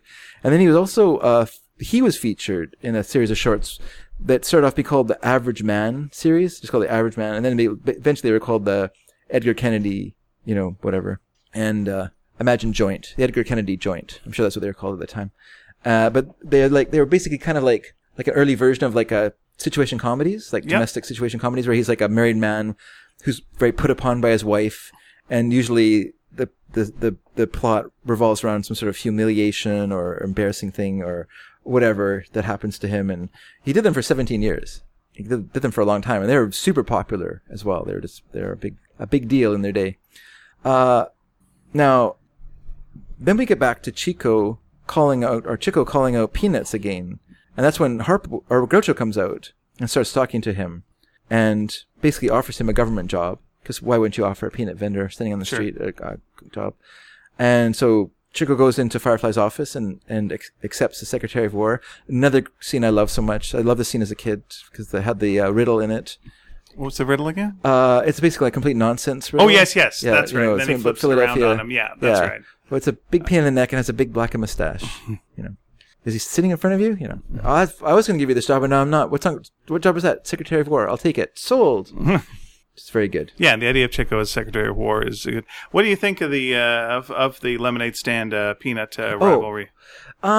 That one doesn't work for me. Yeah. It feels like they're not. He didn't do enough to deserve the comeuppance, and he actually seems like this is the DeMont thing. He actually seems to be really legitimately frustrated and hurt by everything. Yeah. And it's just like, no, it's too far. Now you're burning his hat. Now you're burning his hat again. And then later on, something with his wife. It's just like, yeah, okay. It just doesn't feel like a good target for it. And then it becomes 2 against 1. And then it's like, okay, fine. Just didn't fly with me. Mm-hmm. Technically fine. Emotionally didn't fly. Yeah. I don't have a problem with it. It's not really a problem. It's just I don't think it necessarily works as a target. That's your problem. Yeah. That's your problem with it. I don't really feel that way about it. I think it's not a problem because no, everything doesn't have to be perfect, and some things are going to work and some things are not going to work. But I'm just saying it works for me. Yeah. I don't think it's the best part of the film, and I think it could have not been in it and wouldn't hurt the film at all. It's really kind of weird. It's almost like a sort of a pause in the activity of the movie. Like kind of let's just take a break and we'll just have this sequence. It almost feels like it almost feels like a Chaplin type thing where, Charlie Chaplin comes to New York and wants to start a thing, and there's a mean guy in the corner muscling him out. And it's like, okay, well now we're going for it. But it feels like, well, these guys are a couple of spies who aren't really doing this, but they're going to muscle this guy out of his business who's just trying to have business. Yeah. What's okay. I mean, you can be funny, but it's got no heart to it. It's got no. You need him to bully them first or something, and then you can go to town. But it didn't have that. It didn't have the Bugs Bunny moment where someone pushes Bugs Bunny to the point where, relating to this film almost, this means war. Yeah. And then he's like, no, Bugs Bunny can do whatever he wants because they pushed him too far, and now we're gonna have some fun. Didn't have that moment for me. And this was the movie that line came from. That's right. Yeah, no, I can understand that, and I if you're going to have a problem with it in that way, I can see that for sure. You're acting like it's a problem. Well, no, it's not like it's a problem. Like everything, we're not taking it as a thing that everything is genius. Everything is genius unless you've got a problem with it, and then it's not. Yeah. You can't start with 100%, and then the only way it goes down is if you've got issues. It's like you judge it as like, oh, that really worked for me, and that was about a 50%er. That was about a 75%er. I'll put it this way then. I can see why you don't like it. Is that okay? Because I just told you why. Yeah, I did. You don't have to see it. I actually just relayed to you all the information. Yeah. Like, I think I see what you're saying. Yes, I was exactly saying. Okay. So I'll say this way. I can see why you don't like it, but I like it. How's that sound? I like it. Condescending. I like it. I enjoyed it. That's fine. I enjoy the hat trading and the back and forth and the pants in the pocket. There's good business. I like him cutting the pocket and then putting peanuts into it. Harpo cutting the pocket of Edgar Kennedy and then using it as a peanut bag. I don't know. I just enjoy and I think, but I will agree with you that I do think that. And there's no need that you have to agree with me. By the way, on any of this. I do think they need more of a build up to him as a heavy. Like he needs to be more of a heavy in that sequence. Because essentially the problem starts when Harpo bumps into him when Chico and Harpo are fooling around. And, you know, and so he, you know, he has a reason to be aggrieved. He was trying to, you know, ladle out lemonade to someone and then he gets bumped into by a guy and then he's peeved. Sure. You know, so it needed to have more of a back and forth. But this movie, for whatever reason, was edited down to a skeleton. It's only a 68-minute movie. It's shorter than any other Marx Brothers film. I'd say if there's one problem if I did have a problem, the problem would be the editing. Like, I think there's, I don't say bad editing because that's just a dismissive thing.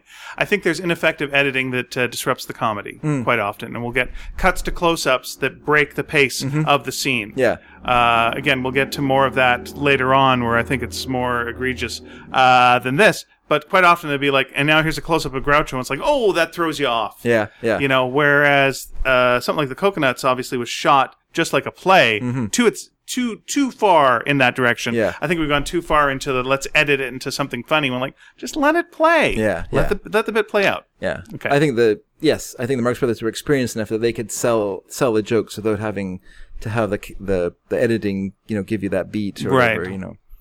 Because, you know, Groucho actually delivered in a way, in his stage way, because he knew where the laughs were, and he would give a slight pause before he would go on with the next joke, which drove his writers crazy. But he knew that you needed to pause before you went on with the next line. Absolutely, yeah. All right. So we're carrying on with him in the office. So Harpo arrives. Of course, he answers the phone using his horns as a way of, which is a cute little moment. Good horn work. It's beginning to creep into a place where the later Marx Brothers films, I think, have a problem with Harpo, where the early films he doesn't want to speak. The later films he can't speak. It's always strange when someone says, "What's the matter? Can't that guy talk?" And like, well, don't say that. Yeah. That to me is like going, "Hey, why is that guy's mustache painted on?" It's like this is just the conceit. Yeah, exactly. Knock it off. And so that film, that scene has him going, you know, with the wah wah and stuff like that. And that sounds like, oh, so he has horns that he has set up so that he can talk on the phone. If he really wanted to talk on the phone, he just couldn't. Like I like it better if the idea that he doesn't talk because he doesn't want to, rather than he can't. You know what I mean? See, this is where I'm gonna play the Dave role and just go, who cares? Like the whole thing is he doesn't talk. Yeah. And I'm more of that, of like, don't break the reality of having someone say, you know, comment on it. Yeah. Or try to go like, oh, he could if he wanted to, but now he's using horns. It's like, no. The reason I say that is because I know what's coming. And so I feel like this is like one of the early signs of, I think, a later problem in the film. One of the few times, and I'm trying to remember what film it was in, that I liked a little bit of the commentary on that was, I think it was someone who knew Chico and Harpo in prison, and just, when did you become Italian? I was like, that's enough of that. We're going to get into that. It's like, that's fine. That's just like a little brief, that's fine. Yeah. But a character sincerely going, what's his deal? Enough. Yeah. No. His deal is, this is what he is. He's a spy. It's all fine. Move on. I do like that Groucho only writes with his big giant quill pen because he likes to wiggle it around. And once Harpo snips it, he just throws it aside. It's not fun I didn't pick up on that, but that's good. It's not fun anymore for him. And then I also like when Harpo leaves. And then, there's something that is a very Macari-esque touch is when Groucho throws Chico out of the office when you have to make some lame gag. And he just kind of throws them out, and there's a bunch of noise, and it sounds like he's been thrown on the stairs or something like that.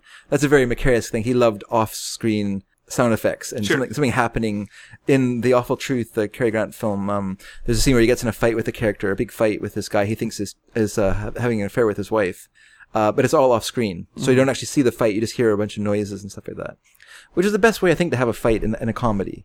Put it in your imagination. Yeah, because then it's not violent. It's just something. Yep. But you're not sure what it is. It's a lot of noise. So then,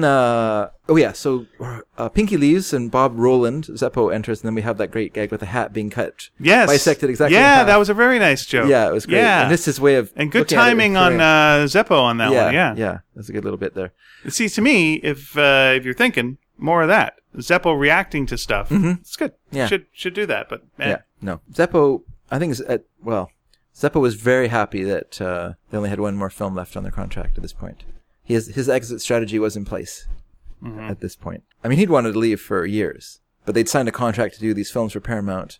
And the depression also was a informing factor, the fact that you could leave the act, you could leave this cushy job, but where are you going to go? Where's money? Where's money outside of the Marx Brothers for someone like Zeppo? He's, like Zeppo, the interesting thing about Zeppo was that he didn't join the act because he wanted to. He joined the act because his mum forced him to, kind of like Gummo. Mm-hmm. Once Gummo had an out and jumped for the chance to leave the act, he took it. Then Zeppo had to come in. Zeppo had a different life than the other Marx Brothers did. Zeppo was very deeply involved in criminal activities in Chicago. He was with around guys who carried guns. They did questionable things. They stole cars and things like that. Like, he was going down a very dark road because his mom wasn't there. His mom was on the road with his brothers. His dad was very much absentee dad, even if he was there. Right. And Zeppo had his older brothers were never there for him really. They worked, so they had no way to be there for him. And so he was just heading down this very dark road. In fact, the day that he was called up to become a Marx Brother, he and a friend had arranged dates with a couple of girls. When I say a date with the girls, they were basically going to take him to the bushes and have some fun. Yeah. And it turned out to be a bit of a fix. So Zeppo left, so his friend did it by himself. And it turned out to be a trap. These girls' brothers were waiting for them, assuming that both Zeppo and his friend were going to be there. And his friend was set upon by these guys. He shot them. I think he killed one of them, went to jail, and for a long time. But Zeppo avoided all of this by this happenstance of being called up to join the act. He wasn't a full partner of the act, though. He never, like the other three brothers, had a stake in Marx Brothers. He didn't. He was a paid employee of the Marx Brothers, and it did not look at any time in his career as a Marx Brother that he was ever going to escape that situation and become a fully paid up fourth brother. And so, he was just waiting for the opportunity to skedaddle. His mom was dead. His dad was gone. So there was no familial obligation for him to stay anymore. So he was just biding his time at this point. Okay. So I don't think he cared much about his role in this film. Did he do anything in showbiz afterwards? We'll talk about that. All right, there we go. I was wondering, like with like a Groucho and a Chico and a Harpo, when they at the end of the day, when you say like they want to be off at 6, do they go off and when they take off the grease paint and the wigs and the hats? Yeah.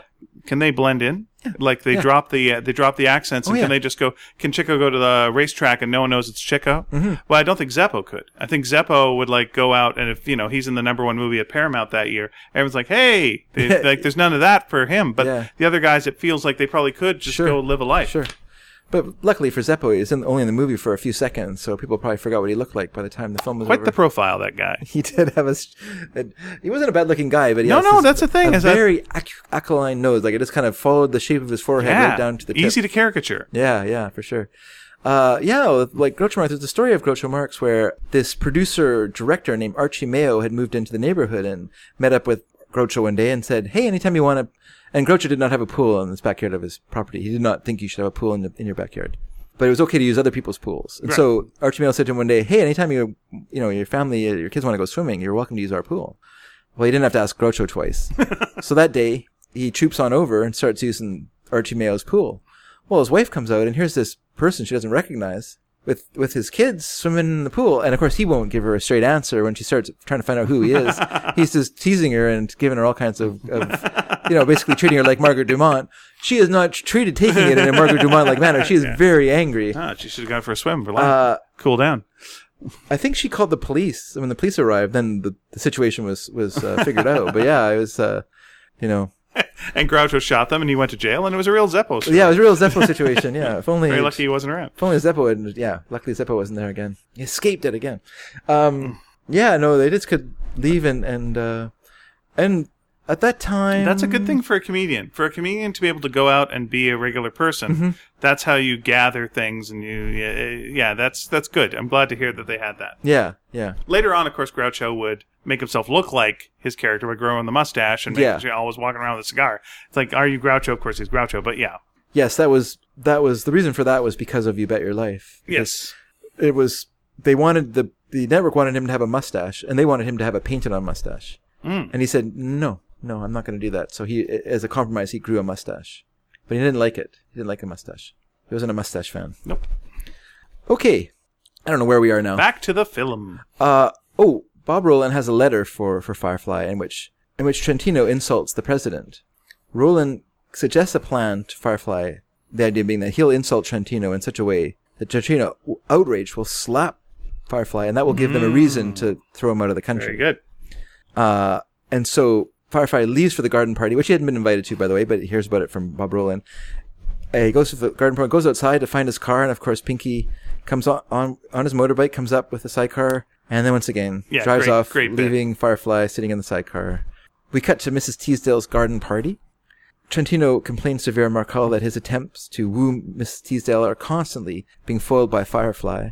Markel assures the ambassador that Firefly won't be coming by miming tearing up something, so we figured that she tore up the invitation and threw it away. So he never got an invitation, so he will not be coming. But just as he says this, here comes Firefly comes to the party. By the way, it doesn't seem like the perfect setup, as well as like Groucho. We haven't invited Groucho to our garden party. Yeah. Miss Teasdale's garden party. Perfect. That's great. Okay, here we go. Let her roll. We have it. Okay, go. So Firefly barges in on Trentino, proposing to Mrs. Teasdale, making time with her while insulting Trentino. Mm-hmm. They trade insults, but contrary to Roland's plan, it is Firefly who loses his temper at being called an upstart. And he strikes the ambassador with his handy glove that he just happened to have in his pocket. Yes. Now, war seems inevitable. Cries once more for His Excellency's car, bring Pinky on his motorbike and sidecar. Now, Firefly is too smart for this. He gets on the motorbike. Yeah. This is where he's Daffy Ducking it. He's kind of like, I get it. All right, here we go. You get into the sidecar. I'm going to get on the motorbike. Immediately, the sidecar takes off. Yes. Leaving him sitting there. And if you look closely, you can see a wire that pulls the sidecar along. Nice. So now, there's a kind of a weird time element in the film. You're not actually sure when things are happening. You just know it's later because it cuts to something. We cut to Pinky attending to Ciccolini's peanut stand by himself. What are you laughing at? I'm laughing at your paperwork. Oh, yes. This is hard. I know you're trying to be very quiet with the paper and you're making faces while you're doing it, so it's delightful. Doing a cookie. The lemonade seller saunters over with his brand new straw boater. Oh, that poor nice new straw hat. And takes some peanuts without paying for them. His new hat soon ends up on the burner. Yep. And in retaliation, he overturns the peanut stand, only to find his own customers driven away by Pinky paddling barefoot in his lemonade bowl. And I think he's so upset. The customers are so upset by it because, as everyone knows, lemonade isn't wine. So it's okay to crush grapes with your feet. Like, I don't even know if, I get it for the gag, that you want him to be able to, get into it. Yeah. But that does not look like a hygienic lemonade thing. It's open on the top, it's going to get bugs in it. There's no way it's going to get bugs. And also, when he's scooping up the lemonade to give it to a person, dude, that's not even close to getting in the glass. Yeah. Come on, settle down. But I like everyone just, slowly walking away when they see Harpo in there. Harpo, yeah. And, of course, him looking like, dough. Maybe the creator of the idea of dough. No, that was Laurel and Hardy. Dan Castellaneta has it. It was a Laurel and Hardy straight person who was reacting. And, Edgar Kennedy was in Laurel and Hardy movies. Oh, was he? Yeah. Oh, he did the slow dough. Yeah, he would go dough. That might have been a different. There was two different. Okay, but Castellaneta said the slow dough is is the one that he stole. And then he sped it up. Nice. So. We were at the lemonade stand. So, Trentino is still eager to avoid war and marry into Mrs. Teasdale's millions. He explains that war can be avoided if he and Firefly can forgive and forget the incident. Firefly is happy to oblige, but while they jokingly refer to the argument, he is once again sent into a rage by the word upstart, and out comes the glove. Trentino can see no other outcome than war. Now, this sequence has, I think, if we're going to have a problem or not like a joke in the movie, this is the scene where we have the Headstrongs marry the Armstrongs, and that's why Darkies were made. Yeah. Which is a joke that, of its time, had currency. Yep. In the sense that there was a song that had come out about 2 years before the film was made, sung by Kate Smith, who, of course, is famous to me for singing God Bless America during Philadelphia Flyers games when I was a kid. She sang a song called That's Why Darkies Were Made. This was a popular song. It was also sung by Paul Robeson, the famous singer, and I think the idea of the song, I looked at the lyrics for it online, and basically the song is telling us that because white people don't want to do this stuff, there's black people there to do it for them. And I think it was supposed to be a satire of that idea, but just reading them as straight lyrics. It's hard. It's a very subtle joke, if that's the idea of it. Let me do just a bigger thing going like Yeah. out of, because where are we? Are we 5 movies deep? Yeah, 5 movies deep. Yeah. So far I've only had 2 things where I went like, well, that's just not of now at all. Yeah. And one was the Groucho saying to the woman in a baby voice, because she was baby voicing back, you know, I'm going to kick your teeth down your throat. Yeah. And I'm like, okay, well, that was, nope. So, and then there's this one that just is like a clear, nope. Yeah. That was clear clanger. That was a clear clanger of the era. But it's what it was. I'm just on the positive side. Yeah. Out of all these movies, to just have those 2 clangers. Yeah. Of what are we doing? We're doing that. Yeah. Ugh. Yeah. But like out of all that, Sure. that's pretty impressive. Yeah. Like I can't go through like 5 Looney Tunes without someone getting in blackface and something happening. Yeah. You know, so I'm gonna say on the positive side, good on them for like 99% of the time. Yeah. Being all right. And to that joke. Yeah. Ugh. Yeah, and I think that if we go by the Marx Brothers, or we'll go by Groucho's axiom as a performer, is that if they don't laugh at it, it's no good. Uh-huh. You know, that's a joke that would just come out now. I mean, he had, you know, at the time people laughed at it because it referenced something that people knew. But people laugh at people laugh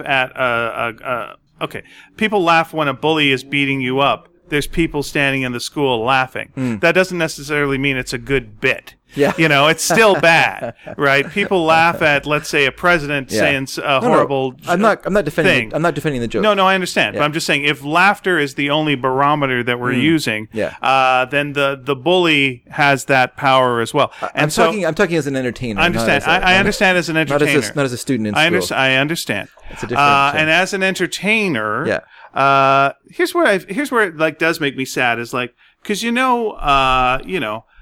was like black people watching these movies, right? Yeah. So you go out to see this movie and you're watching the movie and you're having a good time and everything's great. And then that comes up and there's just that little cold moment where you're not part of this. We're laughing. But was it? That's the thing that's weird about it. Because if Paul Robeson sang the song, if it was a song that was sung by white and black people, right, then, you know, it's hard to put ourselves back in that time period, of course, because we don't live there anymore. But here's one thing we do know: it wasn't great to be black back then. No, it wasn't great. Yep. So let's just go that most things that talked about you in entertainment, you were the object of the joke because of how you looked, how you were. It wasn't about personality. It was just. You were the other that was to be laughed at, and so that the song is an othering song.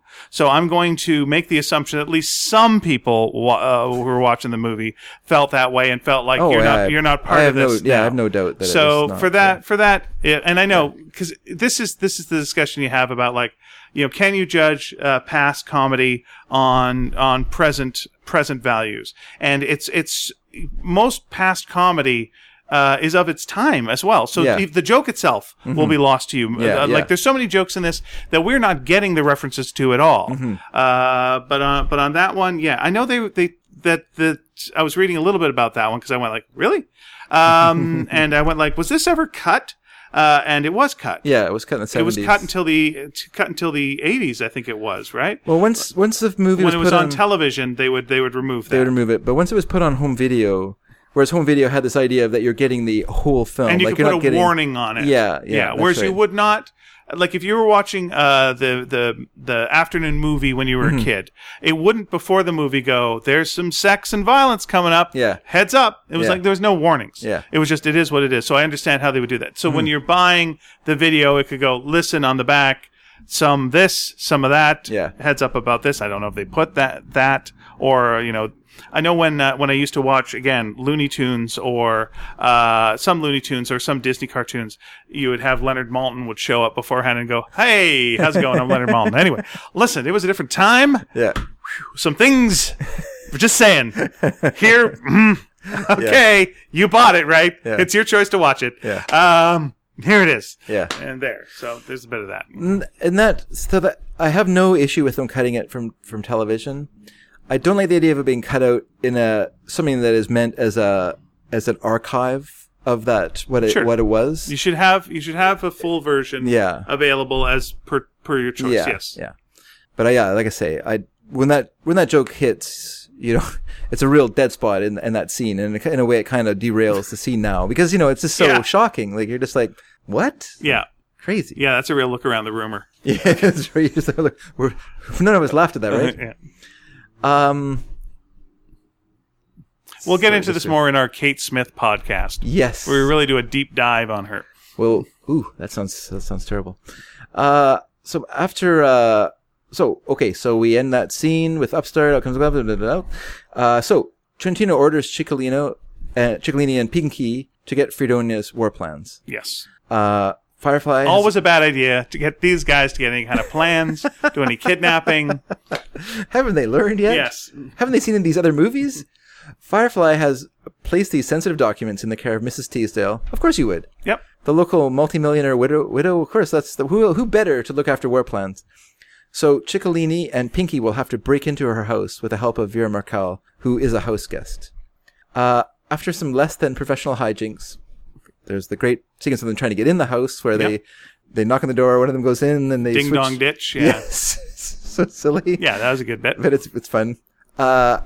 They meet up with Vera Markel, who once again, wearing a beautiful, some sort of fur robe of some sort that she tantalizingly has to constantly hold closed through the whole scene. Yeah. Not only is she holding the train with one hand, she has to keep it closed. Yeah. Because whatever she's wearing underneath is too revealing even for pre-production code movies. Oh, I wish that it had fallen open just a little bit, just so I could know exactly what was the issue here. But it doesn't. I think you know. She keeps it together. Yeah.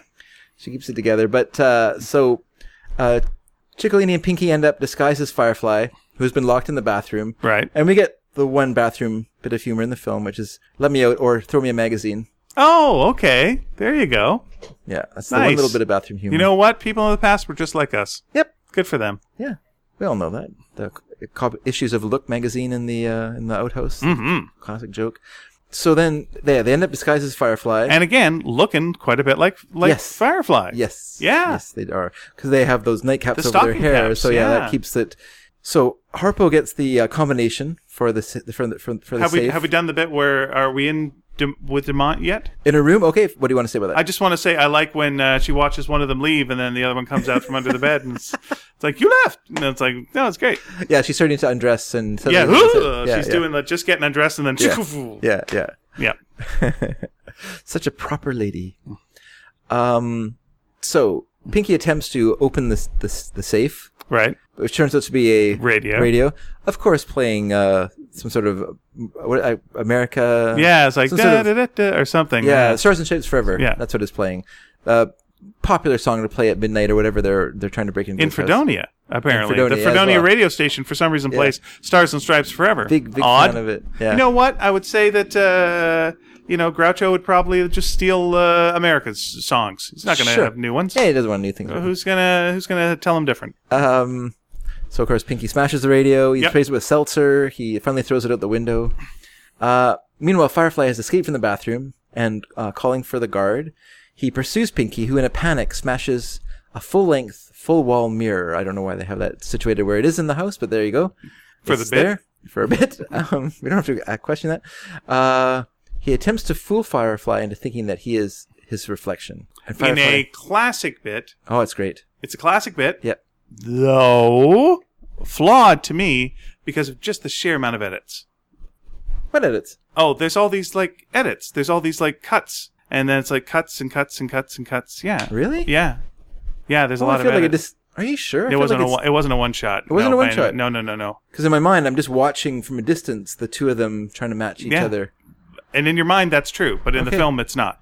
There was just edit. And it was jarring edits where it would just be a little different. Oh, okay. That just took you a little bit out of it. Oh, okay. And they're all funny bits. But it would be hilarious if it was all done in one, which is weird because all of the parodies I've seen of it are all done in one. Huh. And so it was a little bit jarring. But it's still solid. It's great because what makes it great to me isn't the fact that they're matching movements because they're not really perfect. I mean, that's not the point of it, though. No. The point of it is that Groucho wants to prove that it's Harpo and not him that's his reflection. That's why he's so pleased when he circles around through the mirror. That isn't enough for him that they just circled through the mirror together, and when it's gone the other side and then back around again. It's the fact that Harpo is holding a top hat, and Groucho has a fedora, and now he's got him. That's the important part. He's smiling. He's nodding that kind of, I've got you now. And then Harpo's nodding back, you think so, do you? And then they put the hat on suddenly, and it's no longer a top hat. Harpo now has a fedora as well.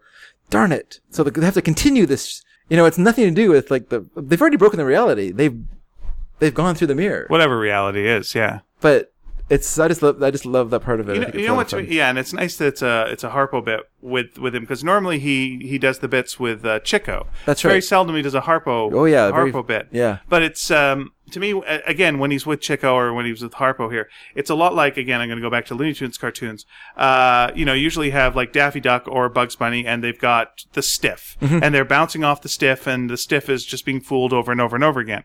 But then they have a series of cartoons where Daffy is in on the bit. Yeah. And he'll pull the wig off Bugs and go, it's not a lady, it's a rabbit. Yeah. And he'll show it up because he's hip to it. He gets it. And that's when it's really funny, because then their two styles of comedy are strengthening each other. And that's the same thing with Groucho when he's with Chico. And it's like Groucho's still doing his wisecracks, but Chico's in his own reality. Yeah. But sometimes Groucho gets sucked into Chico's reality, and sometimes Chico gets sucked into Groucho's reality. And it's the same thing with like Harpo here, where Groucho gets sucked into Harpo's reality, but it's still Groucho. Yeah. And it's still getting Groucho laughs, but then getting suckered again by Harpo, and Harpo's getting Harpo laughs out of Groucho. And it's a tricky bit of business to do, but it's great when they do it. Yeah. It just takes everything way up. Yeah, it's funny. And it's funny that you were brought out of the film by you noticing the editing, which I've obviously never... It's never caused me to stumble. I'm going to blame you, because here's the thing. You turned me on to like Buster Keaton. Yeah. And you turned me on to films like that. Yeah. And I think part of what works in those films is when you do have like a bit, or even in Chaplin, you'll have a bit and you'll see it all play out. Yeah. And if you had a cut, any cut will just make it just takes you out a little bit. It's true. Yeah. And I think that was so good, and there was no real reason, aside from rehearsal would have been a nightmare to get it all in one go. Yeah. To not have it all be one thing. But they could have locked the camera off. Yeah. And just and keep it there, and just and then and so they could have like subtle editing. They could have subtle edits. Maybe. Yeah, but again, I think because it's such a set stage bit, it's the kind of bit you could actually do on stage, and it would just destroy. And I'm sure people have done it on stage. Such as the Schwartz Brothers. It's so replicated. Yeah. And the replications always do it without the editing. So yeah, but listen, they did it. They did it best. There we go. It's really good. I don't have a problem with it. I've never seen... I'm sorry that you had a problem with it. Is that what you just said? I'm sorry you feel that way. And that's how a non-apology goes. I am seriously saddened that you don't like this movie. Don't be saddened. I liked Bits. Funny. I like Bits, and I like most of the movies beforehand. No need so for a saddening. The scene breaks down when Chico accidentally stumbles into the mirror as well, and so now we have two of them. Yeah, that's good. That breaks the nice scene. escalation there. Groucho grabs onto Chico's nightgown, and Chico is arrested and is charged with treason. And then you have the newspaper headline. Yes, that's right. Was it Once Chico? again? What's his name again? Ciccolini. Yeah, convicted of treason. Charged with treason. Yeah. Yeah, I've seen that used in political cartoons over and over again, or memes or whatever. Yeah, it's such a great, it's such a great picture. It's such a great setup. Once again, I've never seen. And once again, this was another movie we didn't mention where newspaper headlines really push the plot along when necessary. Yes, they certainly loved that exposition device. It's a transition, and it shows time has passed. I guess that's true. I guess that's what it's best for. So. In the result, Pinky escapes, but Chico is put on trial for treason. So, interestingly, the prosecutor in this sequence is an actor named Charles B. Middleton, who began acting at the age of 46, which I think perfect time to change your career in a major way. But he performed for a further 30 years and made about 200 films. Wow. All these people, it's just like, he started at 61 and made 2,000 movies in the next 3 years. Because in those days, it really was a factory. Like the Hollywood, it was a factory. They pumped out movies by assembly Why I'm line. laughing because I'm just picturing that during this they had like 5 other cameras that were shooting different movies at the same time and go, we'll work it in. Yeah, Just yeah. do some judgy stuff. Oh, great. man. Sounds good. But you're right. That could have happened on the same studio. Someone could have said, "We need a Charles B. Middleton type." Well, he's already here shoot the scene. shooting this movie in this soundstage. Once he's finished there, we'll send him over to soundstage 3 or whatever, and he can do his scene there. Okay, that sounds good. I'm for sure. But he's most famous for playing Ming the Merciless in the Flash Gordon serials. Oh, all right. He was in the 3 Flash Gordon Very serials. good. So you have seen him. I am very familiar with those, yes. We did voiceovers of those for a comedy thing I did once, yes. Also in this sequence, sitting beside Groucho when he's sitting at the long table, at the sort of the council table, facing down Chico, is there's a man with a big mustache sitting beside him, and that's a guy named Frederick Sullivan, who was also used in Monkey Business. He was one of the victims of their bad pickpocket attempts. He was the nephew of Arthur Sullivan, of Gilbert and Sullivan fame. Oh, very good. So, of course, Groucho, being a huge fan, would have been so pleased to have him there as a featured extra. So the trial, or more accurately, the Double Talk pun parade, is interrupted by news of advancing Sylvanian troops. Yeah, by the way, let's just say, good double talk. Oh, yes, the best. Yeah. The eliminate, the irrelevant, the Dulles taxes, all that stuff is great. It's fantastic. Nobody can deliver that kind of garbage like Chico. Like Chico could elevate. Yeah. Like this, the most When you painful puns. Oh, yeah, when you're telling me that they did did a lawyer thing, well, that's great. Yeah. Yeah, I'd love to hear that. That's the perfect setup for him because it's a nice. There's a position of authority beyond them. Yeah. And they can bounce off it, and the judge can get more and more frustrated. That's great. So Trentino is on his way for last-minute peace talks, which of course Firefly is prepared to accept. The original draft of the movie, Firefly was an ammunition dealer who was trying to engineer a war into breaking out so he could sell product. Yeah. But this film drops all that stuff, so it's just, instead it becomes about his ego. And so we get this, the sequence, pretty famous nowadays, the idea of someone becoming so worked up at the idea of someone insulting them in some way that when the person arrives, he just faces the wrath of this person, the mysterious wrath of Groucho to Trentino, who barely walks in the room, but only to get a glove in the face. And that is it. War is declared. War is official now. This means war. Yes, this means war. This means war. This means now, war. Fredonia, perhaps not aware of the horrible realities of war, start a fantastic celebration of the idea of this country's going to war. But this is one of my favorite Marx Brothers sequences of all time. I love this whole thing. I love it in every way. I just love all the songs. Yeah. I love their behavior during the songs. I love the Heidi, Heidi, Heidi Ho, the Cab Calloway borrowing of that, with them laying on the ground, kicking their feet up in the air and stuff like that. Them playing the banjo for We Got Guns, All God Chillin's Got Guns. Basically, once again, it's a little weird to me that you just need like 1 or 2 more Zeppos through the movie so that when you see Zeppo here, you don't go, hey, Zeppo's back. Yeah, Zeppo. Oh, apparently he's hanging out with these guys. He knows, he occasionally looks like he's a guy who won a role in a Marx Brothers movie in a contest and then just shows up. This sequence parodies a lot of things. It parodies big Hollywood musicals. Sure. It parodies patriotic anthems. It parodies sort of the white spirituals, the sort of minstrelry of that time period. Like all that stuff kind of gets wrapped up into this sequence, and it's all of it there with the they have a lot of fun with it, and I think it's really great. Pinky mysteriously suddenly he's no longer a spy for Sylvania. Now he's leading the guard into the sequence, and then he's cutting off their tassels. They do the xylophone part of the song and cut off their tassels in time, and then we have the kind of weird tableau of the Revolutionary War tableau of them now. Suddenly, I don't know where they're dressed in Revolutionary War. Oh, there's lots of costume changes. This kind of heralds that, doesn't it? And then Pinky goes on his night ride as Paul Revere, which, as you mentioned earlier, ends in a weird sequence where he sees a woman. In 2 sequences, he sees a woman. The one sequence I think is more in line with Harpo's character. Okay. The first sequence, although we know he's a woman chaser. Yeah. And he sees a woman in her underwear starting a bath. Yep. Which I'm not complaining about. Yeah, so he goes, checks that out. He goes inside. He importunes in a way that is harmless and yet irritating to her. Yeah. She tries to throw him out. He and yet when hubby comes home, yes, she seems to be defending him. Well, I think she's not defending. She doesn't want the husband to know that there's this man in the house that she did not invite into the house. She is innocent of all. But I understand. If he's discovered there, the husband's going to be mad at her. Yeah. Right? So she is trying to, like, have you heard the country's declared war? Here's your gun.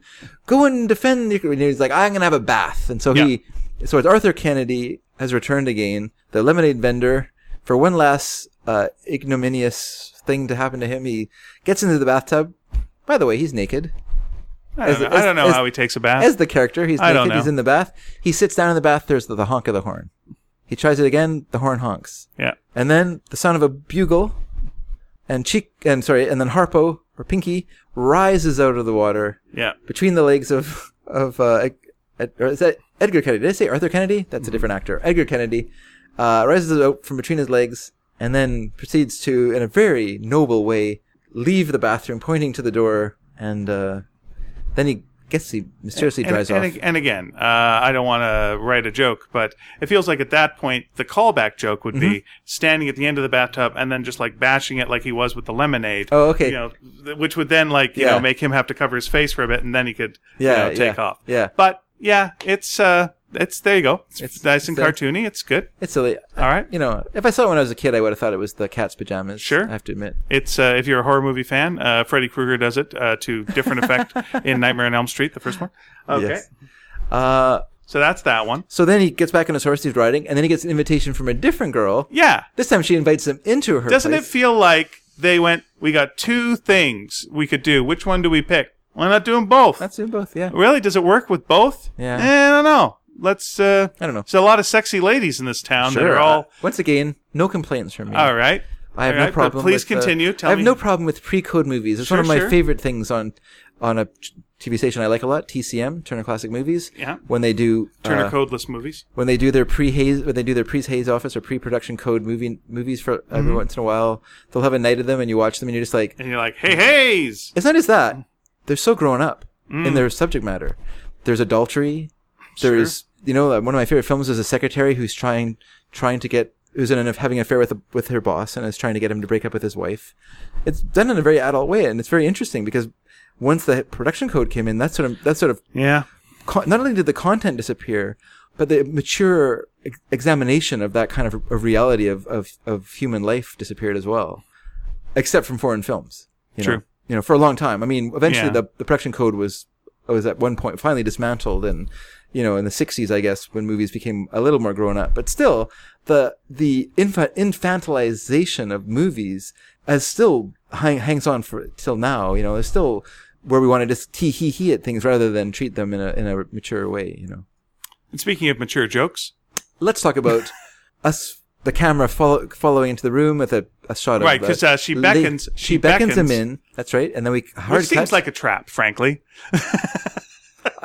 Personally, I wouldn't have picked it up as a young man, but Harpo's a lot cagier than me. Sure. But we hard cut to her slippers at the foot of a bed. Oh. His whatever they are at the foot of the bed. Yeah. And then a pair of, can I put this in quotation marks? Horseshoes. They're not horseshoes. They're throwing shoes from a game of horseshoes. Okay. Can we just say that David has professionally shoed horses? Yes, that's away true. from his house. Yes. He's sort of a scarecrow. He's a scare horse. He has put on horseshoes on horses. So those were not proper horses, but they read as horseshoes. There is no way a horse could wear those shoes, but as you say, they read as horseshoes. So because why would the horse take off his shoes to get into the? Okay, why don't you say what happens? So yes, in the camera, we pull back and we reveal that Harpo's happily sleeping in bed with the horse. A well-trained horse, by the way. Right. And not sleeping with the lady who's sleeping in her own bed. Yeah. That's right. So it's all fine. It's fine. It's a slumber party. And you know why? Like when you see that maybe those 4 throwing horseshoes, maybe those were Harpo's, and that's how he got so lucky. Yes, I guess that's right. Is he lucky? I don't think so. He seems happy. Seemed happy sleeping with a horse. Sure. Once again, we cut to the war is now in progress. Sure. We are at Fredonian headquarters. Firefly is dressed as a Union soldier. Mm-hmm. We're getting a lot of costumes coming up. By the way, here's something I'm gonna go with. Going back to big musical number. We're going to war. We're going to war. Yeah. All that stuff. if the film had ended there, fine to me. That would have been fine. And then maybe like one gag at the very end. That would have been fine. Big musical number. This is the exciting part. Yeah. I don't think anything can top that musical number. So now we're going to end on we're going to end on something smaller. But that was it all led up to this, and there it goes. Oh, I would agree with you. Thank you. Let's just end that there. If we could just end the conversation there, that would be perfect. If the sequence did not have so much great stuff in it that I love so much, including the myriad costume changes by Groucho. Okay, let me say that this. is so great to me. I love the vase getting stuck in his head. Yeah. Harpo painting his face on the vase. Right. The vase bit, I think you could slip earlier in the movie and you're fine. And all the costume changes, that to me, because we're going to war is so, we're having modern songs, we're going all over the place. I think you could have had all those costume changes in the we're going to war. You could have played all the different gags within the musical itself. I prefer where it is. You could even have had in silent gag a Harpo going and doing the sleeping with the horse bit. Yeah. Like all of that could have been montaged into the we're going to war, and you would have ended da da da da boo. Whereas no, I don't disagree. It feels. I don't think it would have been. I don't think it would have been a satisfactory end to the film. Okay. I think you need to have like a hard finish, what is going to happen in this war? And did you? Yeah. Oh, okay. I think you do. I think you do get a satisfactory conclusion, and I think it's a pretty good conclusion compared to Let's get to it then. Compared to Horse Feathers or Monkey Business, where I think it kind of just trails off. I think this film does have a good, satisfactory conclusion to it, which is we are in Freedonian headquarters. They're under attack. Yeah. Things are looking bleak. Have we had the montage, by the way, of all the yet. things attacking? Not okay, yet. good. Not yet. All things attacking or all things coming to rescue them? Coming to rescue. Sorry about that. Not yet. No. All right. No. Because that actually, so we have Firefly and his union. Then we cut to Pinky walking through no man's land through the middle of battle with his sandwich board. Yes. Saying, "Join the army, see the navy." Yes. Which is a good joke. A good joke once again. Yeah. Okay, I would agree with you about the scene if I didn't feel like everything pays off. There's really no clinkers to me in this sequence, so the laughs are steady here, and you're not exhausted by the film either, because the film is so short that you get to this point in the movie, you're not like, ugh, when is this film going to end? You're just like, oh, more stuff's happening, okay, and it's funny, so I'm okay with it. Then we get Ciccolini, who we saw before in Sylvania headquarters, suddenly shows up in Freedonian because the food is better. Yeah. And then Firefly is now dressed as a Confederate officer. Mrs. Teasdale phones from her cottage where she is trapped and under bombardment. Then we cut to Firefly now in a scout uniform is taking the call. So we know he's going to have to rescue her because now he's a Boy Scout. Sure. Then he arrives at Mrs. Teasdale with everyone else. He's wearing a hussar's uniform. He's got the big giant fur, the kind of shako, this long, tall, fur cap or fur, I guess, dress cap, whatever it is exactly. Then they are trying to hold off the enemy from Mrs. Teasdale's cottage. He makes the phone call, or not phone call. He calls on the radio, trying to call for help. And then we have the thing where the enemy comes through and he's trying to feed. I think someone gets shot. Oh yeah, Groucho gets shot. I think in the buttocks. Maybe by Mrs. Teasdale. It's not really clear what's happening by this point in the movie. Someone's trying to feed him from the water pitcher, which someone trying to. An enemy soldier climbing over steps on it and pushes it down on Groucho's head. So now he's stuck inside this thing, which I love because then Harpo paints his face on it. And then they put an explosive put a firecracker inside it and blow it off. And then Pinky, and by the way, as you said before, Zeppo does not have much to do, but he does look really good. And by the way, he does the firecracker thing. That would have been blackface in a Looney Tune cartoon. Yeah, 100% that would have been. Sure. So I was like, here it comes, and there we didn't. Okay. Yeah. Good on you. But Zeppo looks really good in his torn undershirt and jodhpurs. You got to admit it. Oh, yeah, he's a good-looking guy. Yeah, it's too bad he didn't get a romantic scene with a sexy lady. Then we have the scene where they decide who's going to go out for help. Yeah. With rimshot, onesie, twosie, and it keeps going to Chico. No, it didn't work. So basically, it's cheats, which must be just a return to their own childhood anyway. Pinky is sent for help, but ends up in an ammunition closet where he accidentally sets off all the ammunition. So it's an explosion of fireworks in there, which everyone thinks is attack from the rear, so they put a wardrobe in front of the door. So now Pinky's trapped inside this room. Yeah. Then Firefly's radio message finally pays off. Then we do get the montage of "Help is on the way," someone says, and we get fire engines, motorcycle cops, marathon runners, rowing teams, swimmers, monkeys, elephants, and finally dolphins, all on the way to help them. Now, here's my question: is that the first time we've seen this kind of gag? Because that felt like something definitely that's done now. Yeah. That I can't think of anyone else having done back then. Yeah. That seemed. Oh, and that's a total McCary thing, because it probably wasn't in the script. It was just something you added. Yeah, just a rapid-fire comedy montage of images. Just something that was put in during editing. And then Pinky escapes from the cupboard in time for the Sylvanian troops break down the cottage door, and then they knock out the soldiers as they come in. Yep. And of course, like it was in a pool room, Firefly keeps score with by pushing the little rings along the curtain. And then Trentino attempts to enter. He is trapped in the door. And then they start throwing food at him. Yeah. And in celebration, Mrs. Teasdale gets to sing. Well, before that, not celebrate, but you could say that he surrenders. Yes, so now right. war is over. War is over. And in celebration. Or salivation. Celebration. I mean, there's a lot of food around, you got to admit. You're right.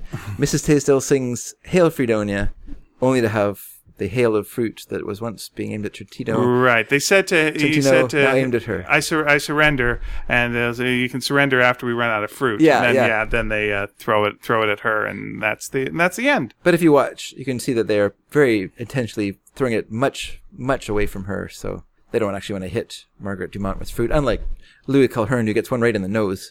Oh, does he? Oh, yeah.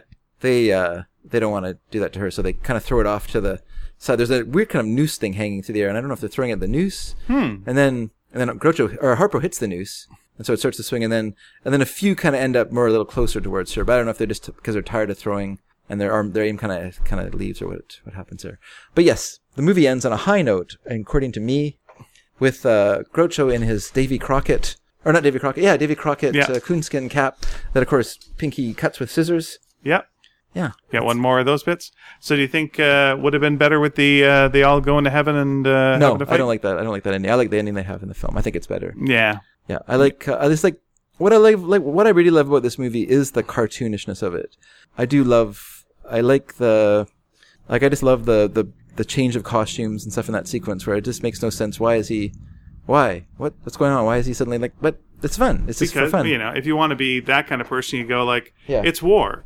Is it real war? Yeah. No, it's war. It's just movie war. It's cartoon war. Mm-hmm. It's all war, so we're going to do all the different costumes that you would have for war. And what works, I was actually reading a book by an author named Roy Blount Jr., which is a very good, or Ray Blount Jr.? Anyway, Blount Jr., who I happened to see the film at a revival house in New York City, and he went there and he saw it with a bunch of mums and their kids. And what year was this around? Recently, okay, all right. Yeah, like in the last 5 years, let's say. Oh, all right. And his reaction when he was there was, well, no one's going to like this movie. This is like an old movie. Like, what are kids going to think of this movie? But to his surprise, they loved it. Mm-hmm. Kids just loved the film. Sure. And they particularly loved things that we didn't like we might not like as much as the kids like things like the lemonade stand, stuff like that. Yeah, I was going to go, like, they love the Harpo stuff. Yeah, absolutely. They got a huge laugh from them. Also, they get that. They understand it. It's tactile. It makes sense. Mm-hmm. Whereas concepts and verbal, they love. And there's a scene near the end of the film where Groucho asks for a Stradivarius, and he opens it up and he takes sort of Thompson submachine gun, which is sort of a reference to the gangster films of that period. And then he starts shooting out the window, and doing that kind of take that, you, and then Seppo's trying to his own people, shooting his own soldiers, which once again the kids love that in the theater because it plays to their idea of humor and stuff like that, and it works because it doesn't show. If it showed what was happening, it would be terrible. But because they're just really kind of seeing him firing and then making no sound effects, it's not so horrifying. The fact that he's shooting his own men. Oh, Groucho, you inept president! What did he think of it? Like watching it in the theater? Did he mention his own point of view? Oh yeah, he loved it. That film. All right, cool. I mean, he has problems with it. Obviously, the when the Armstrong married the Headstrongs or whatever thing is, it's interesting making a movie about war that doesn't, again, because it'd be weird nowadays to make a movie about war without any particular statement about war. Yeah. Like they've all said we weren't making a satire, we were making a comedy. Right. They the movie has no opinion. It's just a movie that makes jokes about the situation. Though, and maybe this was just something that was said to be said, but you know what movie was made fairly recently that the person who wrote and starred in it said that their character was, in his mind, a descendant of Fireflies. Okay. And contained that same kind of anarchist spirit, was Sacha Baron Cohen in The Dictator. Okay. He was trying to get a Groucho-like beat in there, so, he does horrible things, but, done comedically. I have not seen that movie, so I cannot comment on it. No, you can't. Nor should you, because it might also be a lie. But that's something that has been said. But let me just say about that movie. Oh, please. But something that's it's war, and you're not super far, so far away from the Great War at the time. So what does war mean to people? Is war a thing that you laugh at? Are you laughing at? It feels like they're laughing in this at movies' ideas of war more than war's ideas of war. Yeah. But if we're going for any kind of comeuppance, it does make sense at the end. Though I know they're just throwing the fruit at the lady who's singing and her notes are wrong. Yeah. But they're all in this mess because of her. Yeah. She was in love with this fella. Got a guy who shouldn't have been elected. Yeah. She's pumping up the whole Fredonia thing. She's singing the national anthem at the top of her lungs and pumping everybody up. Yeah. So they all go to war because of her. Yeah. So she does get the fruit and the puss at the end. That 100% makes sense. So you did like that ending. Especially when she's singing the national anthem. Absolutely. Okay, Yeah, that works fine. Oh, that's good. So it sounds like you agree with me. I'm putting symbolism in there that's not. It's just, Yeah. I feel it's just, it's chaos. I think chaos. it's more aimless than that. And I don't think that that's what people who worked on Marx Brothers films at that time, their idea of the Marx Brothers film was a plotless, just personality-driven vehicle for them to make jokes of their particular kind. And this movie, to me, is kind of the ultimate of that in a way, in the sense of, like later films, Groucho will be playing like a desk clerk in a hotel, let's say. But it feels like he is just a desk clerk in a hotel. Whereas in this movie, he's a dictator of a country, but he's laying in bed with a bed full of crackers. That's another thing I love in the sequence I love in this film is, if you're coming over, bring some cheese. I just love that he's laying in bed just eating crackers. Like, we all know that it's bad to eat crackers and cheese. Or crackers in bed. Everyone knows this is not a good idea. And yet he is insisting on eating crackers in bed. Sure. Not just one or two. He has 50 crackers that he's laying in bed with. It's just makes great. Sense. It's great. That's why the kids like it. It's great. Yeah. But yeah. And they would have liked the mirror sequence too. Absolutely. 100%. Oh yeah. I know, and that's maybe, if they can get past the black and white. Kids today now have issues with that. My daughters are well trained. Was this the first time you saw this movie then? Yes. Okay. I've seen scenes, obviously. Okay, yeah. It's hard for me to judge it in lots of ways because when I saw it, I was a kid. Yep. I saw it as a young, probably as a teenager, but an early junior high school age teenager, and I just thought this movie was the best, just the bomb, just the greatest thing ever. And at that time, I don't think I liked the joke we've talked about as being not great. That probably didn't sit with me very well, but I just thought the movie was just great in so many ways. Cool. I kind of oscillate between Duck Soup and Monkey Business as my favorite films because I think that Duck Soup is a stronger film over its entire length, whereas Monkey Business is very strong and then has a precipitous drop off in the third act. Has a tough ending. Yeah. Whereas to me, Duck Soup is strong from the beginning all the way to the end, and everything works in the movie. Did you miss? And I will say I missed it. I missed Chico playing piano, and I missed Harpo playing the harp. I thought that was a mistake, and that was at the insistence of Groucho. He did not enjoy he just felt it was a bore to have that stuff in the movie. He's not wrong, and yet what it does is it gives both of those characters a little depth. Yeah. A little something. Mm-hmm. And makes Harpo magical. Yeah. And it makes Chico empathetic. It gives them heart. Yeah. And so when they're so it's not just chaos, mm-hmm. and I think to me, it was too much frosting, not enough cake. And there's plenty of time for it. Like I said, the movie is... In fact, they almost start... It seems like they're going to at one point. Yeah, where he opens up a piano and mm-hmm. he's plucking at the strings and let Chico play the piano. Or you just play the harp and the piano. Yeah. You're not gonna... No. And it's weird because, again, they're not my favorite parts of the movies, but I think that they're necessary. I love to define their characters. I love the piano parts of the films, and I do miss it in that movie. And that's why I will kind of oscillate between Monkey Business and Duck Soup, because I think they're both super great films. And Monkey Business has the piano playing and the harp playing. Yeah. And it does have an ending that I'm not super fond, that I don't think is super strong. Duck Soup, great all the way through, missing the piano and the harp. Let's go with it that it's flavoring, because it is a duck soup. And I think it's missing the sweet. Yeah. And both of those things add a little sweet to the character and let everyone do their own thing, and it makes everything else better. And so instead it was all go through the whole thing with no pauses and not even an annoying love song breaking it up and having someone sing it to someone. Well, I'm not sad that that's not in the movie. Again, I'm not a fan of the love songs, but surprise, surprise to me, they took out the stuff that I'm not the biggest fan of, and I went, nuts, you need it for this to work. I mean, Everyone Says I Love You. I like that song a lot. Like, I think that's a love song that works.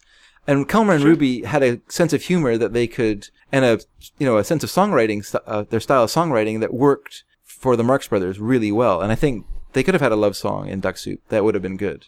I just don't like in the Coconuts, where you get like a soppy love song, or Animal Crackers, even though that's a Kelmer and Ruby song. The song in the film is kind of a soppy song, and it's not it's not very fun.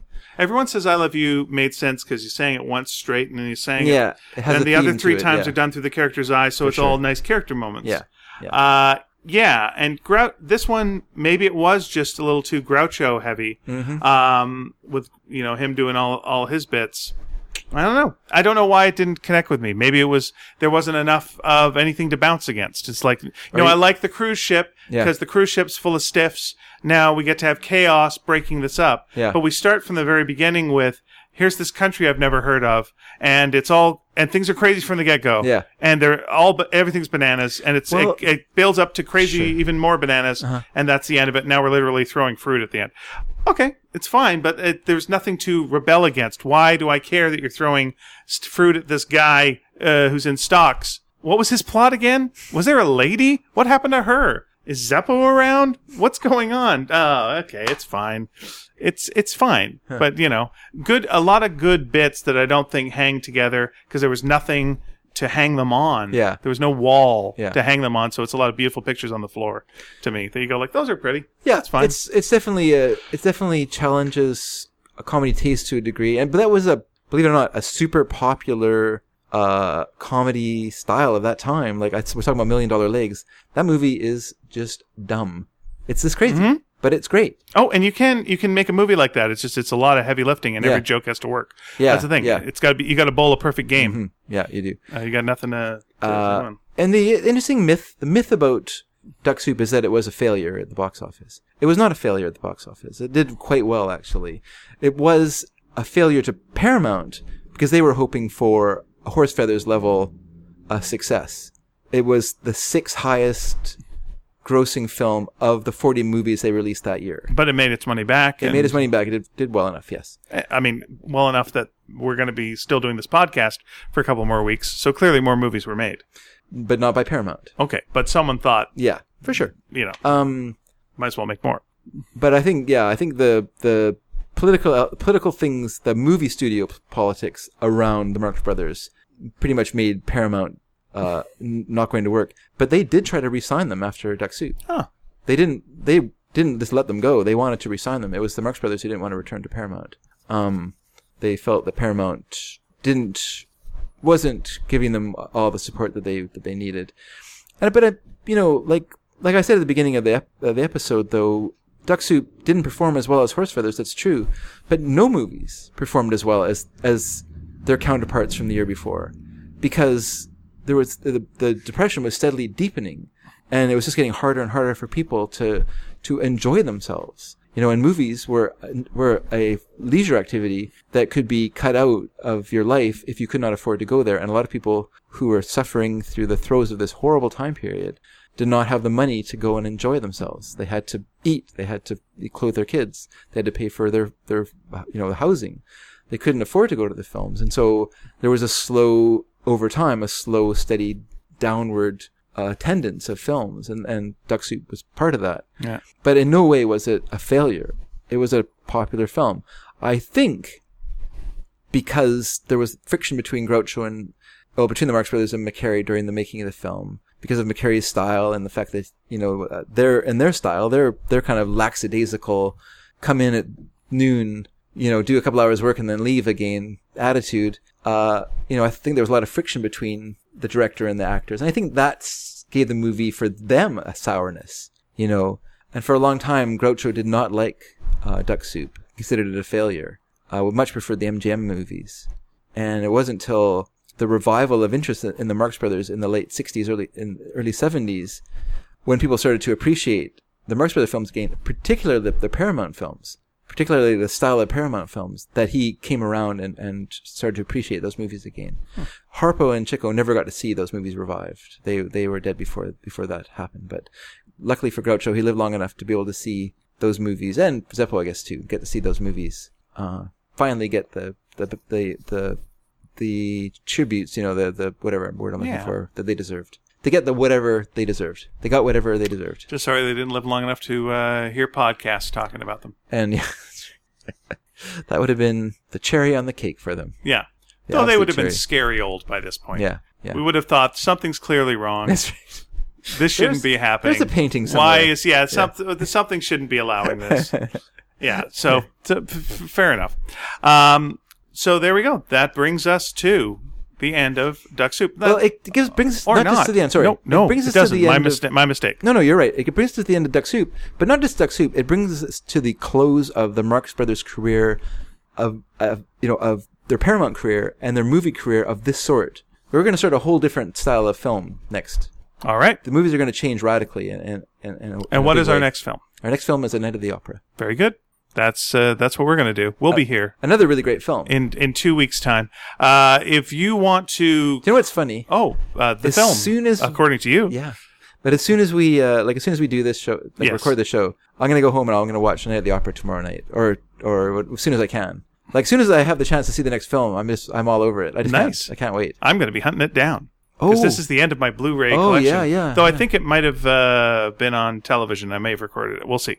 But I'll hunt it down. We'll find. Some of these are tricky. Yes. But that is a challenge that I have. There is a box set available.